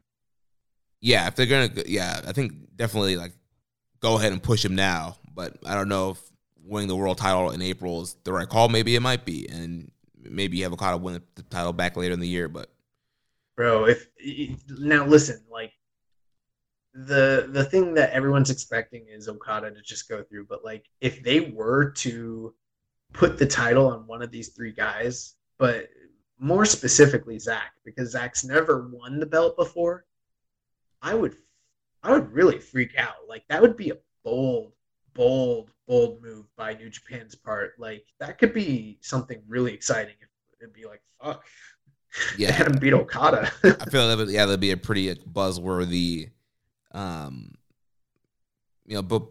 move to do. And also too, if Naito does beat Okada, I think that can add a story of where Naito thinks he's going to get his redemption and get a title shot by beating Okada, but then Okada loses the belt, and so then Naito has to dig deeper to get a title shot. One thing too, we're almost done with this review. We've had so few actual questions about this tournament. Normally at this point, we get a lot of questions every episode, about what our favorite match was, what our predictions were, yada, yada, yada.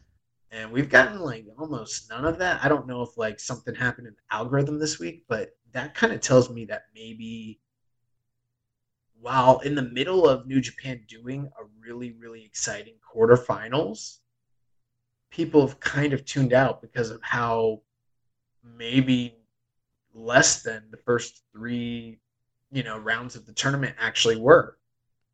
Yeah, I've been seeing like no buzz or hype for this tournament on Twitter. I mean, the diehards are tweeting about it, but I haven't seen a ton of people talking about it. Like, yeah, our questions the last few weeks have been dwindled down. Like this week, there was like barely any questions. Yeah, I'm like, what? And this is the most exciting time of the tournament. So it's like, and we could be like the hip podcast, be like, you idiots, you're missing out. But like, I get it. If you were just going off of the Golden Series and just going off the first three rounds of New Japan Cup, and then you expect, it's almost like you're in a bad relationship and the person's gonna walk out, and right before they walk out, you try to like be on your best behavior, and it's like, isn't it? You should have done that a few months ago, Right. That's kind of what it feels like. It's like, oh, now you guys want to give me, Hiromu and Shingo. Right. And then also too, I think another thing that could have hurt too was just that crazy stretch of shows that you had. You had so many. You had like the 12th, 13th, 14th, 15th, 17th, 18th, 20th, 21st. There's this huge streak of back-to-back shows. So even if you were interested, you pretty much had to watch it every day if you didn't want to fall behind or get spoiled. So it was just kind of hard to keep up with towards that middle part there. Yeah, even the announcement of the Best of the Super Juniors has me nervous because like I've been cherry picking these shows, and I'm like, damn, dude, they're gonna be doing like 5-6 matches a night for a month and a half, 2 months. Like I don't know. Yeah, it was good because kind of like watch these undercards and fast forward, kind of skip through the finishes and then focus on the tournament matches. But yeah, having more tournament matches is gonna be a little bit tougher. Well, let's get into the final night, night 14. This is the semifinals, March 26th. The show's going to be opening up with a team of God and 6 or 9, and Hiroshi Tanahashi taking on the Bullet Club team of Fale, Owens, Phantasmo, Gato, and Ishimori. We have the Chaos team of Ishii and Yano teaming up with Togi Makabe to take on Suzuki-gun team of Suzuki, Taichi, and Kanemaru. Third match of the night, Doki, Desperado, and Taka Michinoku of Suzuki-gun take on Evil, Sho, and Yujiro Takahashi of the House of Torture. Fourth match of the night, we have Goto, Tiger Mask, and Honma taking on the Strong Hearts, Shima, El Lindemann, and T-Hawk. So I think that's one everyone's kind of, going to pay attention to for sure. Fifth match of the night, the cast team of Yo and Yoshihashi take on the Great Okan and Jeff Cobb of United Empire. Sixth match of the night, we have Bushi and Hiromu of LIJ taking on Hanare and Will Ospreay of United Empire. So Hiromu, Will Ospreay on opposite sides. That's interesting. Yeah. And then the main event and semi-main event, we have semifinal match action as Shingo takes on Zack Sabre Jr. And the winner of that will take on the winner of Tetsuya Naito and Kazuchika Okada. So before we get into the semifinal matches, Jeremy, any thoughts on anything on the undercard there real quick? Well, I think in the Yo and Yoshihashi versus Okan and Cobb, it seems like it might be clear that Okan and Cobb is going to be the unit they go for the tag title match. And obviously, Yo eat the pin there, and then it looks like we'll get Okan and Cobb versus Bishamon at Hyper Battle. Agreed. We still have, teasing of the junior tag title match with that multi-man in the opener with GOD teaming up with 609 and Tanahashi against Bullet Club. So that story is continuing there. Let's see, the Chaos Suzuki-Gun match. Doesn't seem to be any storyline elements there. Well, there's the I see what you're saying. Yeah, the match after that, though, they got Desperado and Show on opposite sides. Right, so that seems to be a clear Hyper Battle title match. Strong Hearts in action, that should be fun. Hopefully, we'll see those guys continue on after this tournament. And then, like you mentioned, Ospreay and Hiromu opposite sides. That'll be fun to see. Haven't seen that in a while. So there should be some good stuff on this undercard. Yeah, I know one thing that's interesting is, we've got Ospreay taking on Minoru Suzuki for the British title in the near future, but none of that really came into any sort of play during this tour whatsoever. On the opposite side of that, I do think that potentially, regardless of whether Zack wins New Japan Cup or not, coming off that match with Will Ospreay, I think one reason they might have been doing the questionable finish is potentially running Zack and Ospreay back against one another for the British title, whether that be here or in Rev Pro down the line as well. Yeah, that's one thing I thought about. Them definitely doing another Rev Pro title match at some point. Yeah, especially since that's who Will Ospreay took the title off of originally anyways. Right, and especially if they do, Ospreay's held that belt for a while now. If you wanted somebody to beat him, I think Sabre's a good guy that can beat him if they wanted to flip the belt to another guy that can draw and be bigger. But I still know if Sabre wants to be going back and forth to the UK like that. Well, Zack's the most prolific and most widely known associated champion in Rev Pro's history. So right, I think he's like a 3-time champion and held it more days and more defenses than anybody else in history. So yeah, so definitely they could go with him or just have Ospreay kind of get that big win over him. And just continue to build Ospreay, potentially for maybe a guy like Ricky Knight Jr. to beat in the future. All right, awesome. So we've done quite a bit of discussion here, but I'll just give you my quick predictions and thoughts. Very excited about the finals. You got 4 mega superstars in very compelling rematches going into the finals, which I think is smart because they're not, at this point, throwing any of these matches away. They're matches that we've seen in the recent past, but there's still a lot of steam and heat behind them. And my opinion, I think Okada's losing to Naito. Now, if Okada were to beat Naito, I actually think it makes the most sense for Okada to win the entire New Japan Cup. Now, they've never done that before. Very rarely have they ever had the champion, if ever. I can't remember if we decided if the champion had ever been in it before or not. But regardless, if you were ever going to do a year where the champion wins it, the 50th anniversary with Okada being that man would make sense. And then at that point, you could potentially set up, like we've discussed, like, say, the Ibushi title defense or some other major title defense. Who knows? Something crazy could happen. Kenny Omega walks out. But I think the more likely scenario is Naito's going to beat Okada, and then at that point, I think it makes the most sense for Naito to lose because typically, the runner-up gets the May title defense. And if Naito actually beat the champion and then loses in the final, he still has a claim over the champion regardless. And so if he were to win the tournament, you're only getting the one title challenger. But if he loses the tournament, you get the tournament winner in April and then Naito in May. So you've set up two title defenses that both have, fan interest behind them. So from a business perspective, that just makes the most sense to me. And I don't think you can go wrong with Shingo or Zack, against Naito as the final. Naito and Shingo, stablemates. They've only wrestled one time in New Japan, and it was a match that people loved during that G1, but maybe got seen by lesser people because it was during sort of a random G1 night, even though, it was still a match of the year contender that year and had 5 stars, 4 3/4 stars, something crazy like that. I don't know. And this would be the biggest platform they've ever done it on. It seems they've been holding it off. So you could definitely do that. But Naito and Zack have a long-standing history, especially in this tournament specifically.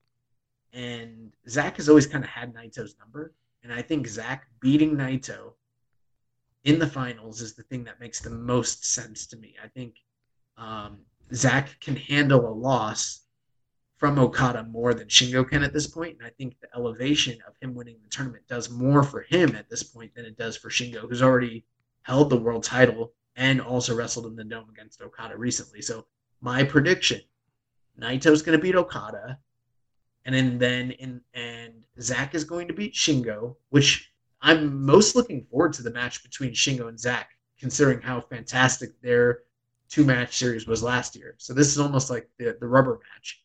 And then in the finals, Zack wins, setting up the April title defense between him and Okada, which we saw back in 2018, and this is 4 years later. So, is that right? Is that 4 years? Yeah. Yeah, so I mean that's also a fantastic story as well. Like, Zack's back after all these years against the same man he was unable to defeat before. And he has beat him since then. Can he do it again? That's what I think is going to play out. That's my prediction, and that's where I think we're going. Yeah, I think I'm in the same line as you. I don't think, I'll see, like you mentioned, if Okada's going to win it, this is the year to do it. I just don't see a title challenger really lined up for him for April. You could do the Ibushi thing, but it's like, all right, he wasn't cleared for the cup now. He's ready now, and you're going to do that match. I just don't know. I don't know what's up with Ibushi. I don't know if he's actually ready or not. So I just don't think that's going to happen. And then I can't think of anybody else, even if they're able to bring somebody in. I guess they could bring in an outsider, but I don't know if they're going to have the clearance just yet for the April show. So I have a hard time seeing who can actually be the challenger. Also going to get some guy from Blade or Dragon Gate or Noah or whoever to challenge. So I think it makes a lot more sense to just go with having Naito beat him, so Naito could be the May challenger, and then having either Shingo or Sabre beat Naito to be the Hyper Battle challenge. But yeah, I'm gonna go with Sabre winning here. I feel like him beating Ospreay. I think that's even though they've had a back and forth rivalry, I think that's kind of a big win there. And then I think of him getting another win on Shingo would be a big deal, following up that Ospreay momentum, and then getting him into that tournament final here. Now, I know Zack beat a young lion on the way to the top, and then I forget. Oh, and then he beat Doki. So neither of those were, very prolific victories. But you take a look at the last 3 guys he would have beaten to get to the finals. And I mean, Okan, Shingo, and Will Ospreay. I mean, that's a pretty impressive resume of guys to beat. And then finally Naito, those 4 guys back to back to back. That would definitely be something huge for him, if that were to be the case. Yeah. But in either case, we're getting the semifinals on March 26th, and then the finals are the next night on March 27th. So by the time we record next week, this will have already played out, and we will be correct. Always ahead. Except for my entire bracket, which was like literally perfect almost, and then got busted like in the course of just like one night. Got destroyed. Yeah, so then the finals will be the next night, like you mentioned, Sunday, March 27th. Both of these shows in Osaka-jo Hall. So Wow. big show field here for both these nights. And, yeah, really looking forward to whatever the finals are going to be. And, yeah, that's going to wrap up New Japan Cup coverage for this week. And next week we'll be back to review the semifinals and the finals. Nice. So we got some a bit of news here. So first thing, Jon Moxley versus Will Ospreay is official for NJPW's Windy City Riot event next month. And that event is going to be airing on pay-per-view on Fight TV, and then probably within 48 hours be aired on New Japan World on delay, as has been the case with some of their specials. Very excited for this one. I saw the promos from Moxley and Will Ospreay, and I thought both guys did a really good job. Especially Will. Like, Will did such a compelling job burying John to where the point where, like, he got me thinking, like, is Jon Moxley actually a good guy? Maybe he is a dickhead. Like, I don't know. Yeah, they both had good back and forth promos. You know, Ospreay was just wanted Moxley to say his name, and because, you know, Moxley's been talking about wanting to wrestle the top guys in New Japan, has not mentioned Ospreay. And so, yeah, Ospreay really wanted Moxley to say his name, and then Moxley finally responded. And then, yeah, Ospreay cut that killer promo and talking about, oh, you thought we were mates because we went drinking one night, and just like went into because they had Korean barbecue. Yeah, and I just went into this whole thing on how like Moxley like disrespected his apartment, and yeah, so some fire promos. It should be a great matchup. I thought a big matchup to do on this New Japan of America show. So should be a big deal. Should get some buys. It is going to be, like you mentioned, on Fight TV, $19.99, and then an archive version will be airing on New Japan World. They're not doing the live Japanese feed like they've done in the past for these shows. So it's all going to be on Fight, and then later on New Japan World. Well, it makes sense. I was listening to WrestleNomics. They're talking about how like Fight TV operates at like an $8 million a year like deficit. So, yeah, I like that they said at a later date, but they're not saying the date. But like every time it's been 48 hours, so like if it's not 48 hours, I'd be very like surprised, you know? Yeah. But yeah, I love that Jon Moxley's like, I thought we were friends, bro. We had Korean barbecue together. Next bit of news, Best of the Super Juniors tournament is returning to its traditional spot on the NJPW calendar. New Japan announced that Best Super Juniors 29 will begin in Aichi Sunday, May 15th, my birthday.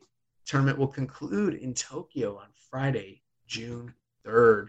We did get a question here from @Seal3Hey. He said, who do you think we could see in BOSJ this year, now that it will be in its normal spot on the calendar?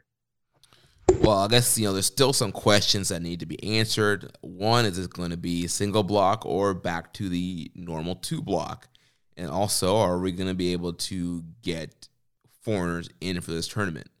If we want to work under the assumption that we can get foreigners in for the tournament, I think bringing in guys like Chris Bay, TJP, Clark Connors, he's mentioned he wants to be in Super Juniors to win the junior title. Guys like that, Dragon Lee, I think he... No, I want Dragon Lee, but I'm concerned about his association with AAA. But at the same time, like, it seemed like New Japan was willing to work with him in the past, even though I think even back then he was kind of quasi doing stuff with AAA. So that one, he might get the pass, but, you know, there are other guys out there, like, for instance, like Laredo Kid and like Vikingo, who I would like fucking kill to have in this tournament. I don't think they could ever be in it. Yeah, I'm trying to think who else. I mean, obviously, from a domestic standpoint, the Strong Hearts could all be in it. You can get T-Hawk and Lindemann in there. Yeah, I don't have any names, just kind of the names that you threw out there. I mean, there's definitely guys like that have worked for Strong or for Impact or even who knows what's going to happen with the ROH AEW thing going forward. That might open some doors as well. So, but if there was a name out there that I think needs to come in, probably wants to come in, hasn't been able to, and people would freak out, it's probably Dragon Lee. Yeah, that probably like the biggest pop there, and he's been always tweeting. He keeps tweeting that he misses New Japan and he wants to get back. So, and at one point he did have like a separate contract with just New Japan, and that kind of went into the pandemic. So I don't know what the status of his contract is, if that got rolled over, if they're planning a new one. But hopefully he will be in Best Super Juniors.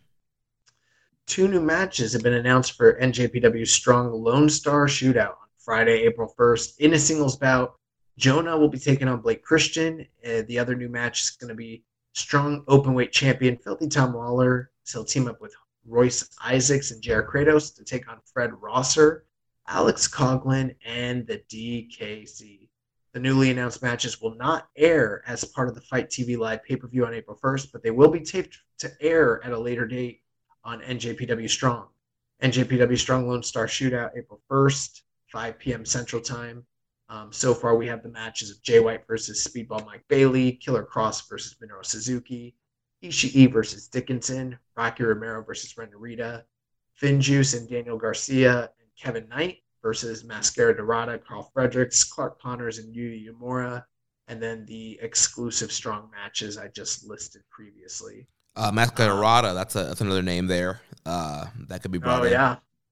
Yeah, and he was fantastic on the and TJP's another name too, so we'll see. And then on April 16th, the previously announced NJPW All Japan Pro Wrestling Korakuen Hall 60th Birthday Festival will be airing, and we have a list of matches that have been announced for the show. We have the matches between Ryo Inoue versus Kosei Fujita, Toriano and Tajiri versus Black Mensa Ray and Yoshinobu Kanemaru. We have a match between Takao Omori, Ryohei Oiwa, and Yuto Nakashima versus Yoshitatsu, Ryuzuki Taguchi, and Master Wato. Another match between Yuma Aoyagi, Atsuki Aoyagi, Togi Makabe, and Tomoaki Hanma as they take on the team of Naito, Bushi, Shingo, and Hiromu. Semi-main event, we have Suwama, Shitaro Oshino, and Dan Tamura versus Hiroki Goto, Yoshihashi, and Yo. And then the main event is tag team action, dream match as Kento Miyahara and Hiroshi Tanahashi, Team Ace, take on the team of Jake Lee and Sonata. That is assuming Sonata is able to go at that point, considering the eye injury. Yeah, he might need to, put a mask on, the protective mask, if he wants to compete. But yeah, there's a possibility he might not make it. They might need to switch some things up. But I mean, overall, kind of similar to what we saw with the Noah card, a lot of tag matches, guys with history and previous partnerships. But it should be a fun show. Yeah, I think the most interesting thing, obviously, the main event, Kento Miyahara and Tanahashi teaming together. That's a dream tag team. And Jake Lee Sonata, that one sounds pretty good as well. So we'll see how that plays out. But, definitely want to check that out when it occurs. And then we have just a couple questions, the recommended match of the week, and we're going to get out of here. So first question from Less Commission 7252.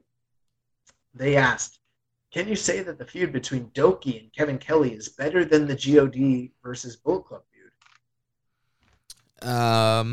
No, I can't say that. I mean, Doki has. What's Doki been doing? He's just been banging the pipe near his desk, right? Yeah.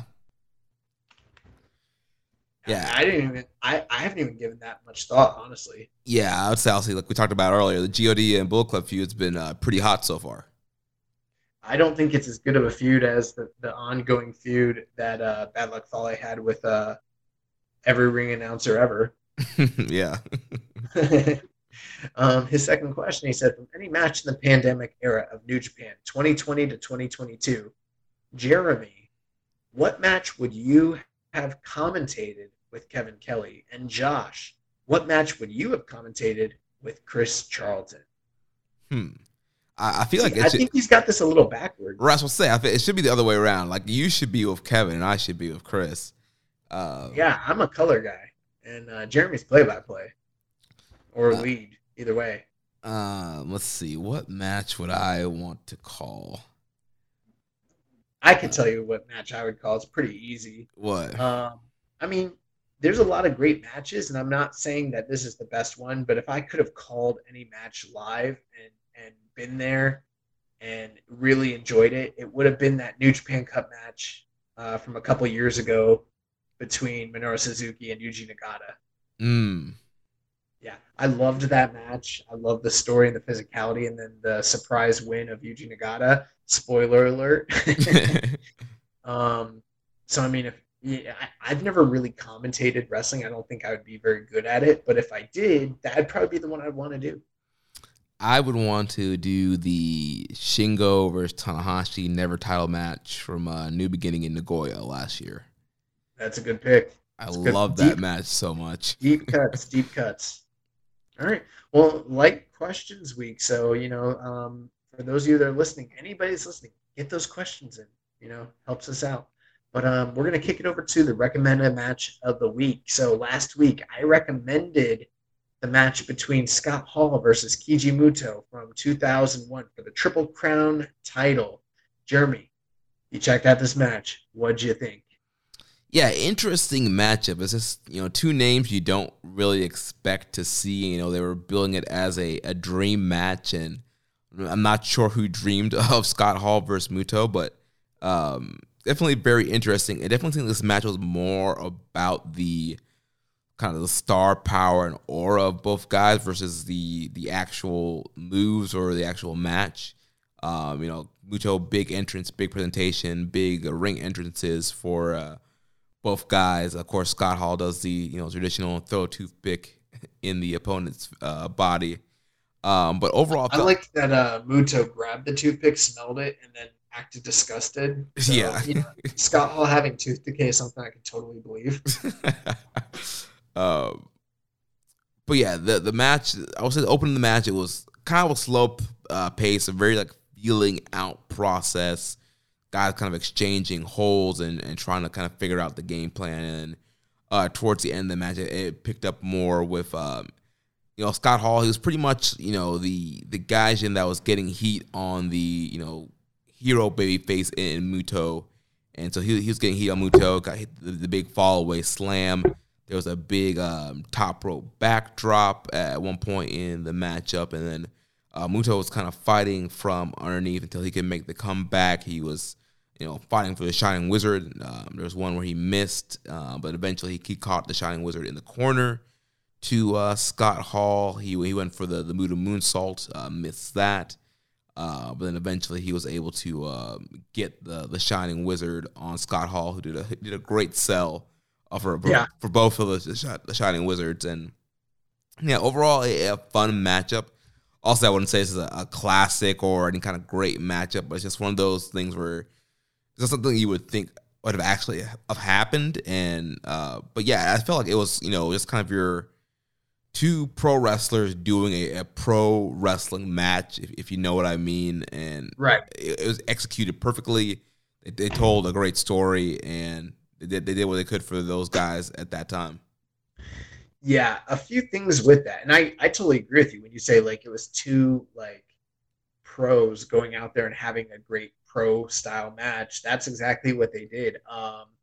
This wasn't your hard hitting All Japan strong style sort of, Kings Road Classic. It was nothing like that. This was not a display of Puroresu or classic catch as catch, but it was a really good display of mid 90s, North American heavyweight, professional wrestling, where guys go out there and they just, they're telling a story and they work body parts and they, hit the big moves and they, it's a competent match. But what I think was interesting about it is hey, this is in 2001. So just thinking of the time frame, seeing these two guys in the ring together and everything like that, and Muto's the champion and Hall's the challenger, and I'm what else was going on in wrestling in 2001 when this was happening? Right. It's like the Rock is a thing. Stone Cold Steve Austin is a thing. Biker Taker is running rampant. WCW has closed. Shane McMahon is the name on the contract is McMahon, but it's not Vince.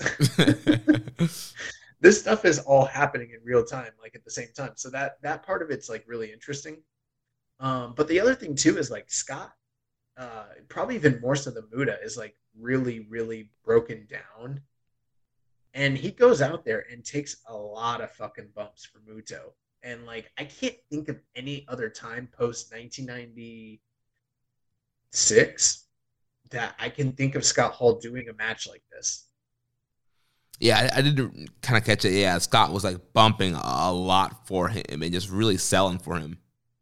Yeah, it's kind of unexpected, I mean, I guess given the fact that it's a big main event against a legend like Muto, and these guys do have history going back to the NWA when they wrestled with one another, in Crockett and everything like that. But, I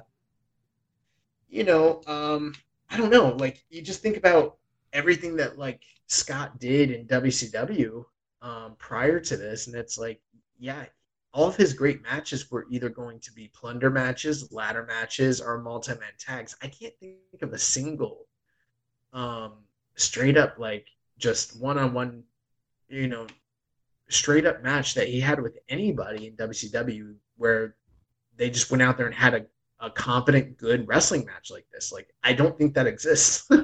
Yeah. Or at least not on this level. So, I mean, to see him kind of go out there and pay the respect and do the job for Muto and really put in the effort, I think it's kind of an anomaly in that respect. And considering that it's 2001 and it's Scott Hall and Keiji Muto, this could have sucked. And it doesn't suck. In fact, like, for me, I thought the match kind of ruled in a certain respect. I wouldn't like overhype it. I'm probably like, I don't know, 3.5 on it, but I think like they worked really hard for that 3.5. Yeah, they did. So yeah, it was definitely a cool match to check out. Yeah, if you've never seen it, you want to see Scott Hall in Japan, which again he spent, he wrestled over 300 matches, did multiple tours, 3 decades. This might be one to check out. Yeah.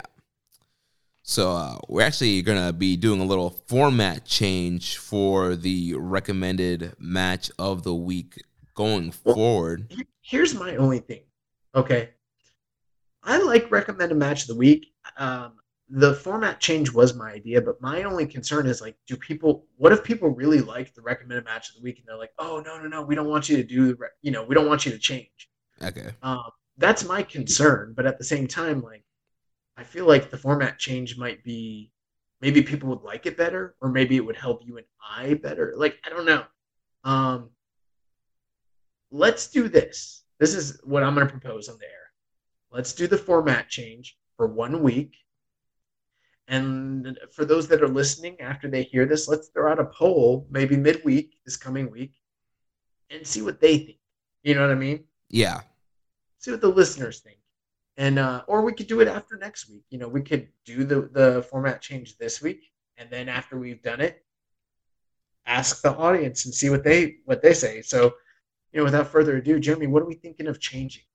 So we're thinking about changing this into an excursion match of the week to check out. As you all know, in our year-end awards, we have an excursion match of the year list where we find the best matches of the year that features New Japan wrestlers who wrestled outside of New Japan. And that is a very extensive process because we're trying to literally watch everything anywhere that a New Japan guy goes, and especially now with New Japan Strong, those and a lot of independent guys, that has kind of widened the field on who's eligible for that category. So we thought it would be a great way to A, keep up on some of these matches, and then B, to help you guys find these matches, because that is like the one category that we've left where it's not required to fill in, because we've had a lot of people say, oh, well, we haven't watched all this stuff. So there are some people who just don't, who abstain from voting in that category because they feel like they haven't done a good job keeping up. But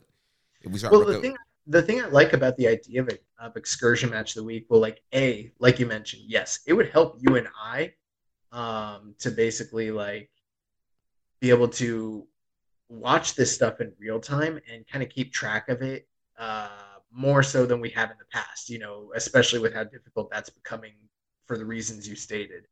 But at the same time, like for the listeners, for those who maybe want to keep up, instead of us just throwing it on them at the end of the year, we could say, hey, I watched XYZ match from Defy or from IWTV or Rev Pro or AEW or CMLL, whatever. And then we can tell them whether we think it was one worth checking out for them or not.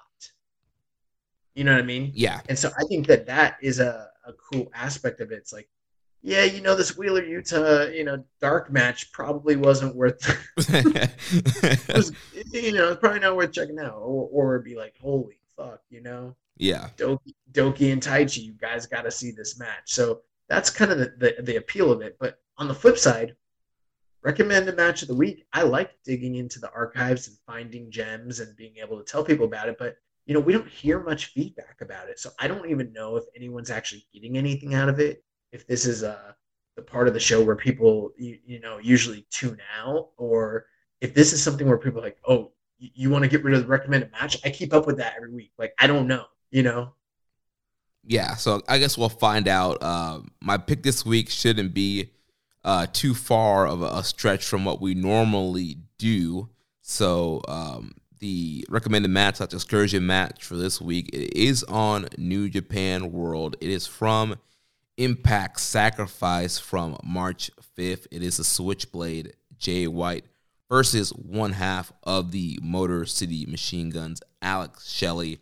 I did watch this match this past week. I thought it was a really good matchup here. Also, there's a ton of history, a ton of New Japan history with Jay White and Shelley, and some Ring of Honor history as well with the Search and Destroy group. And so yeah, this was a really good matchup between these guys, and I think it's a match people should check out. And depending on how excursion matches line up, could be something that's considered as a nominee.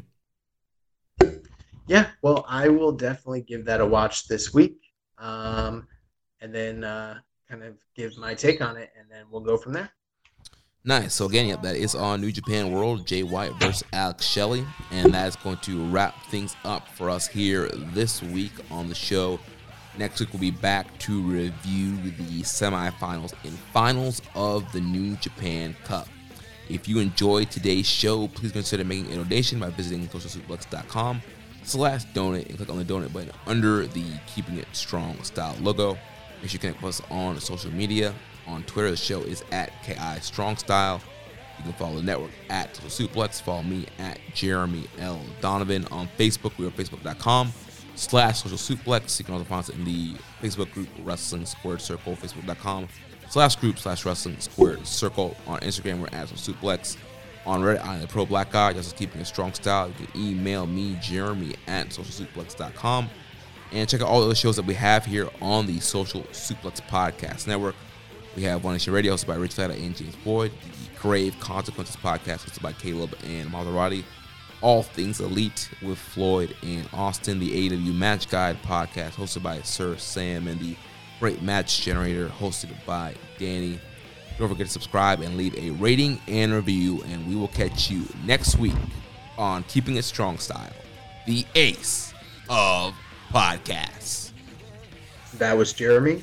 I'm Josh. Thank you for listening, and Ichiban. Thank you for listening to Keeping It Strong Style. We'll see you next time.